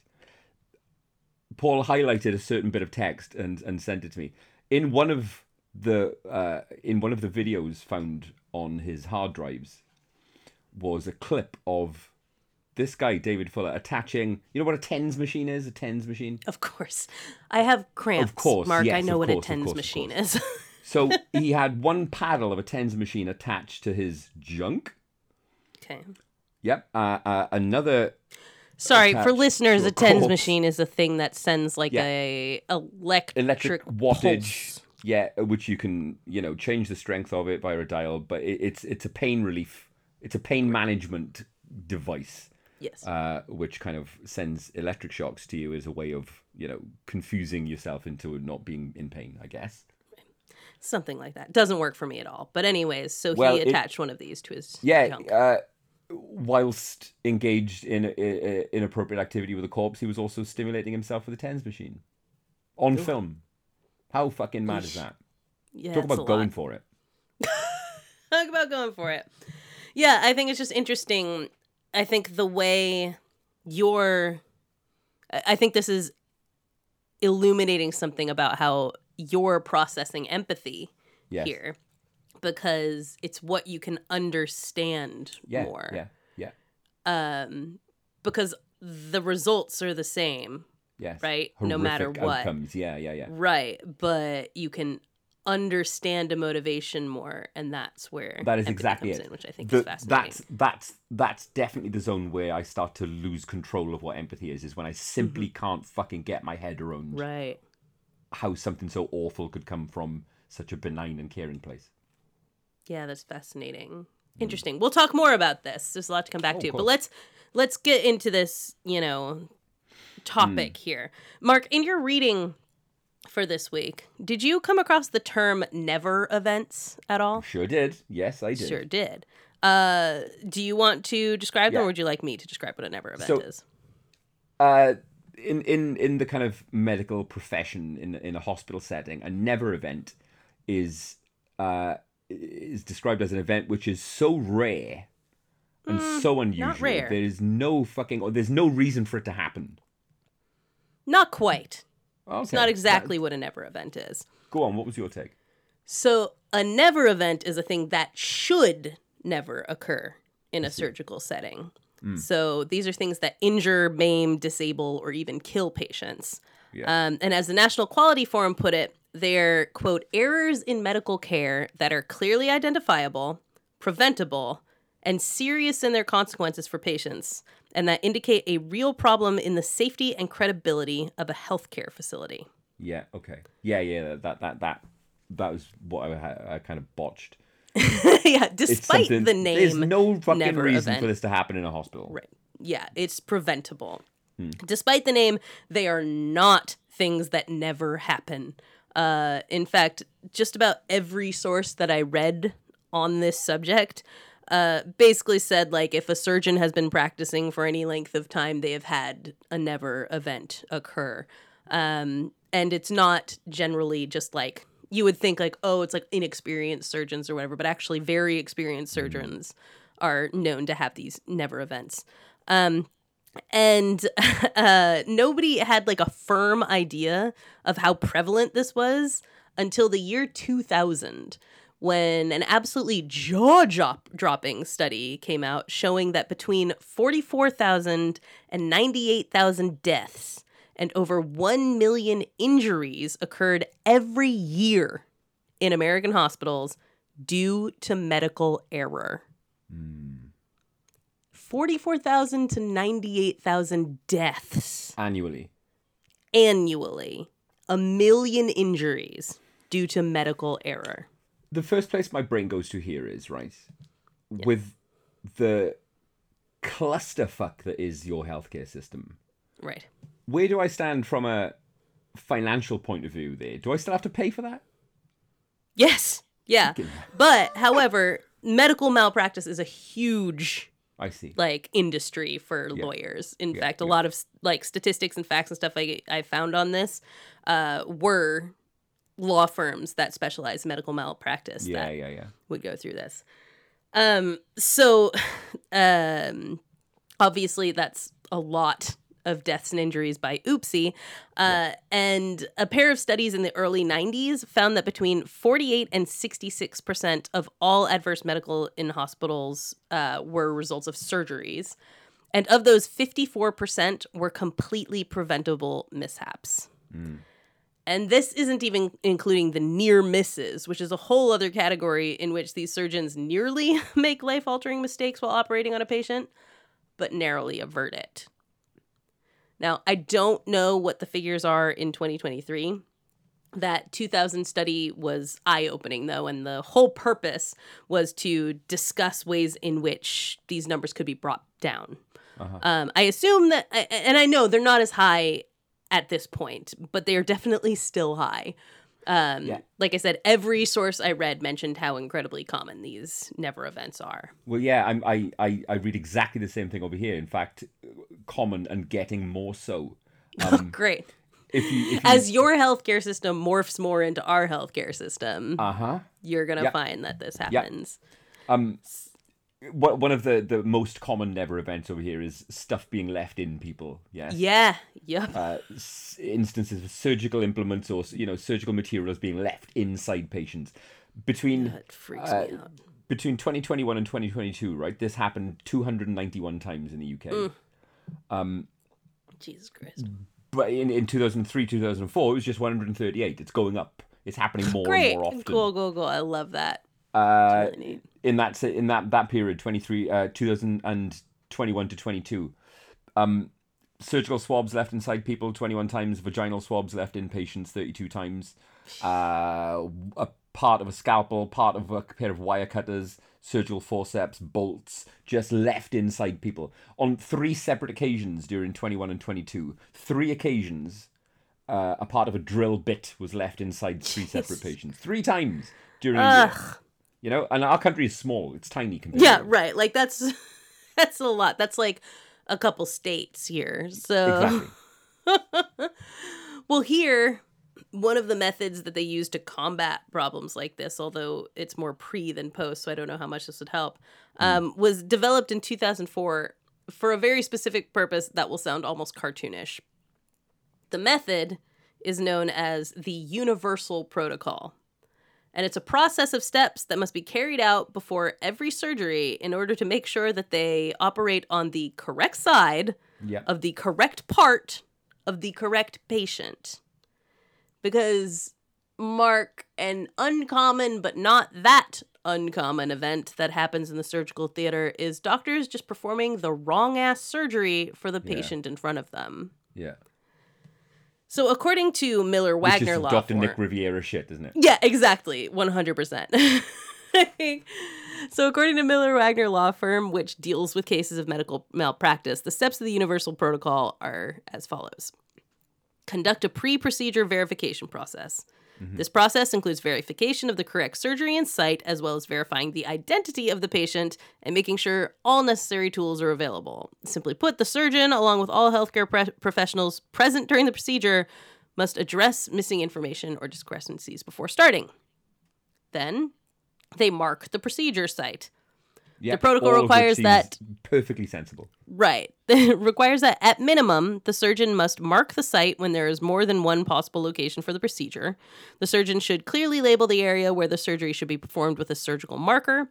The surgeon should mark the line that the incision should follow, as well as the word yes. And then the third thing is perform a timeout. All participating members of the surgical team should be present during the timeout, and the procedure cannot begin until all questions and concerns are resolved.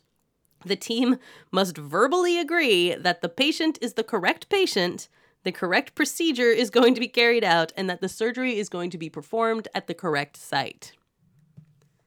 So when the first 7 hospitals to implement this protocol were studied, it was found that this reduced the number of surgical cases with risks for wrong site surgery by 46% in the scheduling area. Oh, Jesus, wow. 63% is it now common across all hospitals? It's now common practice. Mm-hmm.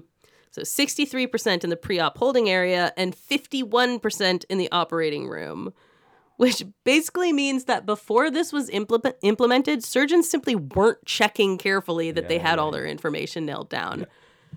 Which feels like something you shouldn't have to have a detailed checklist to do. Like, if I think I might have misused a word, I'll Google it multiple times just to be safe. And if I get a word wrong, nobody loses a kidney. And I just feel like it should have been obvious that the pre-op procedures should be more rigorous than my tweeting process. I wonder, right, if, like I described it like 10 minutes ago, this sensation of power and control and intoxicating fucking godlike, you know, I alone hold your life in my hands. That is it. Maybe that simply fades away and gives way to just routine. Right. Yeah. And, exactly. Like you're just kind of you're going through these power. You just do exactly. You're doing a job, and what do you do when you do the same job for a load of years? You cut corners. Fuck me, I know that. Yeah, absolutely. Yeah, I think there's something to that. But yeah, my point is every year a not insignificant amount of people get operations on the wrong side of their body or on the wrong body part or that was meant for an entirely different patient altogether. Do you want to hear about some? Oh, I'd love to, of course. Well, let's start with one in your neck of the woods. In 1999, 62-year-old Margaret Poole complained of coughing and shortness of breath. Taken to Leighton General Hospital in Crewe, it was discovered that she had fluid in her right lung and would need to have it drained. Dr. Kaleem Turi, assisted by nurse Barbara Condliffe, read her file and started in cleaning and applying anesthetic to the patient's left side. By his own account, he put the needle in and was baffled that he wasn't getting any fluid. It was then that the patient sat up and was like, I was told the fluid was on the other side. Which she must have known the whole time. But, like, you trust your doctor, right? Like, you assume they know what they're doing, so you don't want to, like, interfere and be like, sir, I think it's the other side of my body, actually. But thank fuck it was a local anesthetic. Right, yeah, that she could say this. Let's not, count our blessings here. So the doctor is like, oh, fuck, right. I knew it was the other side. And he literally was like, I don't know why I did that. Like he had to obviously be interviewed afterwards of like what happened here. And like, he's just as baffled as anyone else by the decision process that he made here. So he resets, does the other side, and sends her off to the recovery room. And he doesn't mention this mishap because he said as far as he could see, he hadn't done any harm to her. It was fine. Yeah. About 2 hours later, she said she was having trouble breathing. So a senior officer went in and tried to aspirate the right lung, the lung that had been operated on as far as he knew, having no idea that there was any trouble with the left at all. He naturally figured it was just a regular complication. He wasn't looking for extra holes. And as a result, poor Margaret's healthy left lung collapsed and she died. Oh, no. All because this guy basically just spaced out and didn't feel it necessary to tell anyone about it. Rough. That's horrific. Some other cases. Oh, go ahead. Yeah. We can't put that down on malice, though, can we? Right, like it deeply wasn't on purpose. Yeah. He just, like, you can see it. Like, he looked at the x-ray, he knew what he was supposed to do, and he just, I think, like you said, like, you're in a routine or whatever, maybe he'd done another one earlier that was on the other side, like, whatever. He's done a million of these. He came in and he just idly prepped the wrong side without thinking about it. And then afterwards, like, that's the thing, from what it sounds like, is he wasn't even trying to cover it up, right? Like, It wasn't like, in some cases, a lot of cases of these, you see that people don't report what they did because they're like, fuck, I'm going to get in trouble. Of course. It doesn't sound like this was the case. Right. Yeah. Because there was a nurse there too. Neither of them said anything. It feels like they were like, there's no problem here. Send her into recovery. Everything's going to be fine. And they genuinely did not think there was going to be an issue. And then killed the poor woman. Killed her. Exactly. Like, just horrific. So yeah, other cases include a hospital in Rhode Island where surgeons operated on the wrong side of 3 different patients' heads during brain surgeries. 2 of those survived and 1 died. At University Community Hospital in Tampa, Florida, a patient had the wrong leg amputated. As you can imagine, this resulted in their having to have both legs amputated, as the other one still needed amputating, and it's not like you can just sew the other one back on. That is so devastating. It's awful, yeah. Comedian Dana Carvey won millions in a lawsuit after surgeons operated on the wrong artery during a bypass surgery. It's not great. At Duke University Hospital, a patient received heart and lung transplants, but they were the wrong blood type, and the patient died. Again, seems like a really easy mistake to avoid, but I've actually, as I was reading through things, seen wrong type blood donations come up several times in things that I was reading. And one of the most famous mistaken surgeries occurred in 2002 when a 67-year-old patient pseudonymously known, yes, I thought I pronounced it wrong, and I was like, no, that's right, known as Joan Morris, received what was described as an invasive cardiac test that involved starting and stopping the patient's heart several times. Much like Margaret in my earlier story, Joan was pretty sure this was not supposed to be happening and it wasn't in her chart. She was just chilling there, recovering from a surgery for a brain aneurysm, and I guess she figured if there was something about that affecting her heart, they probably would have told her. But instead, she was suddenly swept into the catheterization lab where they performed this procedure for a full hour before realizing, holy shit, this was not meant for Joan Morris. It was for Jane Morrison. They'd just been stopping and starting Joan's heart for absolutely no reason, thinking she was somebody else whose name was kind of similar. Did she survive at least? She survived, thankfully. But these are just a few of bajillions of these kinds of stories. And like I said, they're uncommon, but they're not rare. Spinal surgeons in particular have a deeply disturbing habit of operating on the wrong side. And a study cited by CNN found that 1 in 112,000 surgical procedures have these kinds of mishaps happen, which means an individual hospital would have such an error every 5 to 10 years on average. So all of this could absolutely happen to any of us. It's when you boil it down to averages, it's when you boil it down to your chances, just like with botched executions, you've got, right, yeah. The chances are small, but by no means. Right. This ain't like winning the lottery. This is a very real and present. Yeah. There's no reason to think you wouldn't be that person who comes in on the off day every 5 years. But still, none of these sounded as though they were intentional. None of these sounded as though they were malicious. Yeah, there are plenty of cases of surgeons just fucking about, Great, cool, love that. There was a pretty famous case over here from 2013 of a surgeon called Simon Bramhall, right?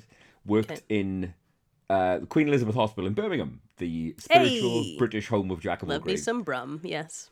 And what Simon Bramhall was caught doing, and he was only caught doing this by a follow-up, a surgeon also in his hospital performing a follow-up procedure on an ex-patient of his. Mm-hmm. And when following up on the liver surgery that Simon Bramhall had done, the surgeon opened the patient up and found on the patient's liver, 4 centimeters high, this guy had signed his initials. What? Fucking right. He'd used an argon beam, right, which is a laser used to kind of cauterize and stop bleeding. He'd used that to sign his initials into the livers of patients he'd been fucking working on. That's some Nexium shit right there. One fucking 100% deranged. That is wild. He got no prison time for it, though, because the damage wasn't permanent. It doesn't affect the liver function, and the writing vanishes after a few years. Because the liver, it heals everything out. It regenerates. It's true, yeah. The liver is an amazing organ. So the guy got 12-month community order. He got a 10K fine. He was struck off, but he did no time. Wow. For merrily fucking surgically graffitiing patients on the inside. Oh, jeez. Yeah, that's kind of exactly what you're talking about, of just on I guess a benign level, but but you just are power hungry, the control. You're just I am the God here. I did this. Let me sign my name like I'm Picasso. Exactly. Yeah. Exactly. Fucking wild. And then of course, and this, I can't ever see a case like this happening in the UK because you've also just got doctors who are on the fucking take. You know, fraud, surgical fraud. Oh, yeah. How do you think the opioid epidemic happened? Exactly. I mean, did you come across Dr. Farid Fatah in your readings? It sounds vaguely familiar. Go on. Huge case, and I'm giving you the Cliff's Notes, you know, but there is masses of really kind of, you know, in-depth, exacting information on this particular case. He's a Lebanese-born doctor, and he's the owner of a major oncology clinic in Michigan, right? The Michigan Hematology Oncology practice grew across 7 cities in Michigan, 17,000 patients at its height, right? Became this guy, Dr. Fatah, became known as one of the state's kind of premier cancer specialists, developed a reputation for really aggressively approaching cancer treatment, frequent, high, massive doses of chemo, more so than was the kind of the working knowledge at the time. But very quickly, when he opened that clinic in 2007, lots of cases began to emerge of malpractice, overprescribing treatment, and flat out lying to healthy patients so that he could bill insurance companies more. But just the scale and the depth of the deceit. One of the first people to sue him in 2007 was a patient by the name of Maggie Dorsey, right? He diagnosed her with cancer in 2004, and she learned after 7 months of intense day-long chemo sessions that she'd been completely cancer-free her entire life. There was fuck all wrong with her. Jesus Christ. He did no time for that. He settled that out of court. But then in 2010, the wheels really came off this guy when a kind of a veteran oncology nurse interviewed at his clinic and immediately twigged to loads of widespread malpractice, overprescription of chemo sessions. Her immediate suspicion was that he was overprescribing to, like I said, to bill insurance companies for higher costs. Right. But she got no response from regulators in Michigan until 2011, when they said there was absolutely no evidence. So this carried on at a huge scale until 2013, when the same thing happened to a patient of his, Monica Flagg. He diagnosed her with multiple myeloma, which is that killed my ex-boyfriend's dad. That's a rough cancer. There you go. You know, that's I believe a cancer which demands a lifetime of chemo if you're going to have any quality of life. Lots of treatment. Yeah. Yes. So while she was in hospital for her first session, while this Dr. Fatah was on holiday, she broke her leg, right? She had a fall, broke her leg as a result of the chemo she was going through. Right. And the attending doctor, a guy by the name of So Mongley, he noticed that her readings gave absolutely no indication of cancer of any type. Wow. Like nothing. Wow. Yep. And, you know, for the bad luck for Dr. Fatah, but this physician, Dr. Mongley, was due to leave the practice a month later, so he didn't give a fuck. So he investigated further and further and found so much illegal, unethical, large-scale medical fraud, which had completely fucked up the lives of people that he was subjecting unnecessary cancer treatment to. That led to a call to the FBI. They intervened, and in one single week of analysing his practices, right, 38 out of 40 people who were undergoing chemotherapy had no need for it at all. None. Wow. The fuck? Wow. That is unhinged. It's just crazy. This guy, he ended up with 45 years in prison in 2015. Dozens of patients testifying about the incredible impact. It fucked their lives up. Yeah, I'm just thinking, like, right now, Hank Green is going through Hodgkin lymphoma, non-Hodgkin, whatever the one that's less deadly is. Yeah. He's been going through treatments for that, and watching him, you know, like, document this entire process as he's going through it. It's like, it's painful and, you know, physically you can... Yeah, exactly. And just the idea of someone going through that. And emotionally devastating as well. Right, yeah. Everyone in your life and you are like, think you're fighting for your life. Yes. Like, that is so devastating. And it is cold. What a fucking cold crime, you know? Yeah, this is... It's interesting because, I don't know, I guess this is amongst the things that all of this kind of draws to the fore, is that, like, when we think about doctors and surgeons and all this kind of stuff, we tend to, and I use we in a way that, like, okay, what I want to separate is I say we think they do this to help people, that they get into this business to help people. And that is the fundamental thing that we see as the basis of the medical profession. Where, like, for one, like, we also know that it is a profession that makes a ton of money. And we know that it's like, you know, that's one of the appeals of getting into it. And that's why your parents want you to be a doctor or a lawyer, right? Like, things that make a ton of money. And somehow we like separate these things, that we like think like, oh, they're there to help people, and not because of the deep financial reward that we know is there. And like, this is, you know, we recently did a video on healthcare on Wisecrack, and one of the things that like we talked about, or we were talking about pseudoscience, not healthcare, but that like one of the very real reasons that people get into stuff like, you know, homeopathic and holistic medicine and things like that is recognizing that like the system is fucked, right? Yeah. Like, and that people don't have a viable alternative, isn't it? They're going the wrong direction. Like it's, you know, they're using stuff from other forms of grifters and more transparent grifters in order to make up for this lack. But at the same time, like, there is something to be said for the fact that, like, we all sort of put ourselves in this position. Like, I'm just thinking about these women who knew that the wrong thing was being done to them and yet, like, let it because, like, well, they have my best interest at heart. Like, I'm not going to tell them how to do their job, right? The doctor is like, educated. This doctor is, you know, they've been to school for years for this. Who the fuck am I? Exactly. Yeah. And, you know, realizing that, like, it's on us to be more proactive and about these kinds of things, which is terrifying because I don't know anything. I'm not trained in this stuff. I'm going to challenge someone. I'm never going to argue with a doctor. Right. For fuck's sake. You know, and yet maybe we should at times and understand that there is a, you know, capitalist driving force behind these things, and that a lot of people are doctors because it's a job, not because their passion is helping me.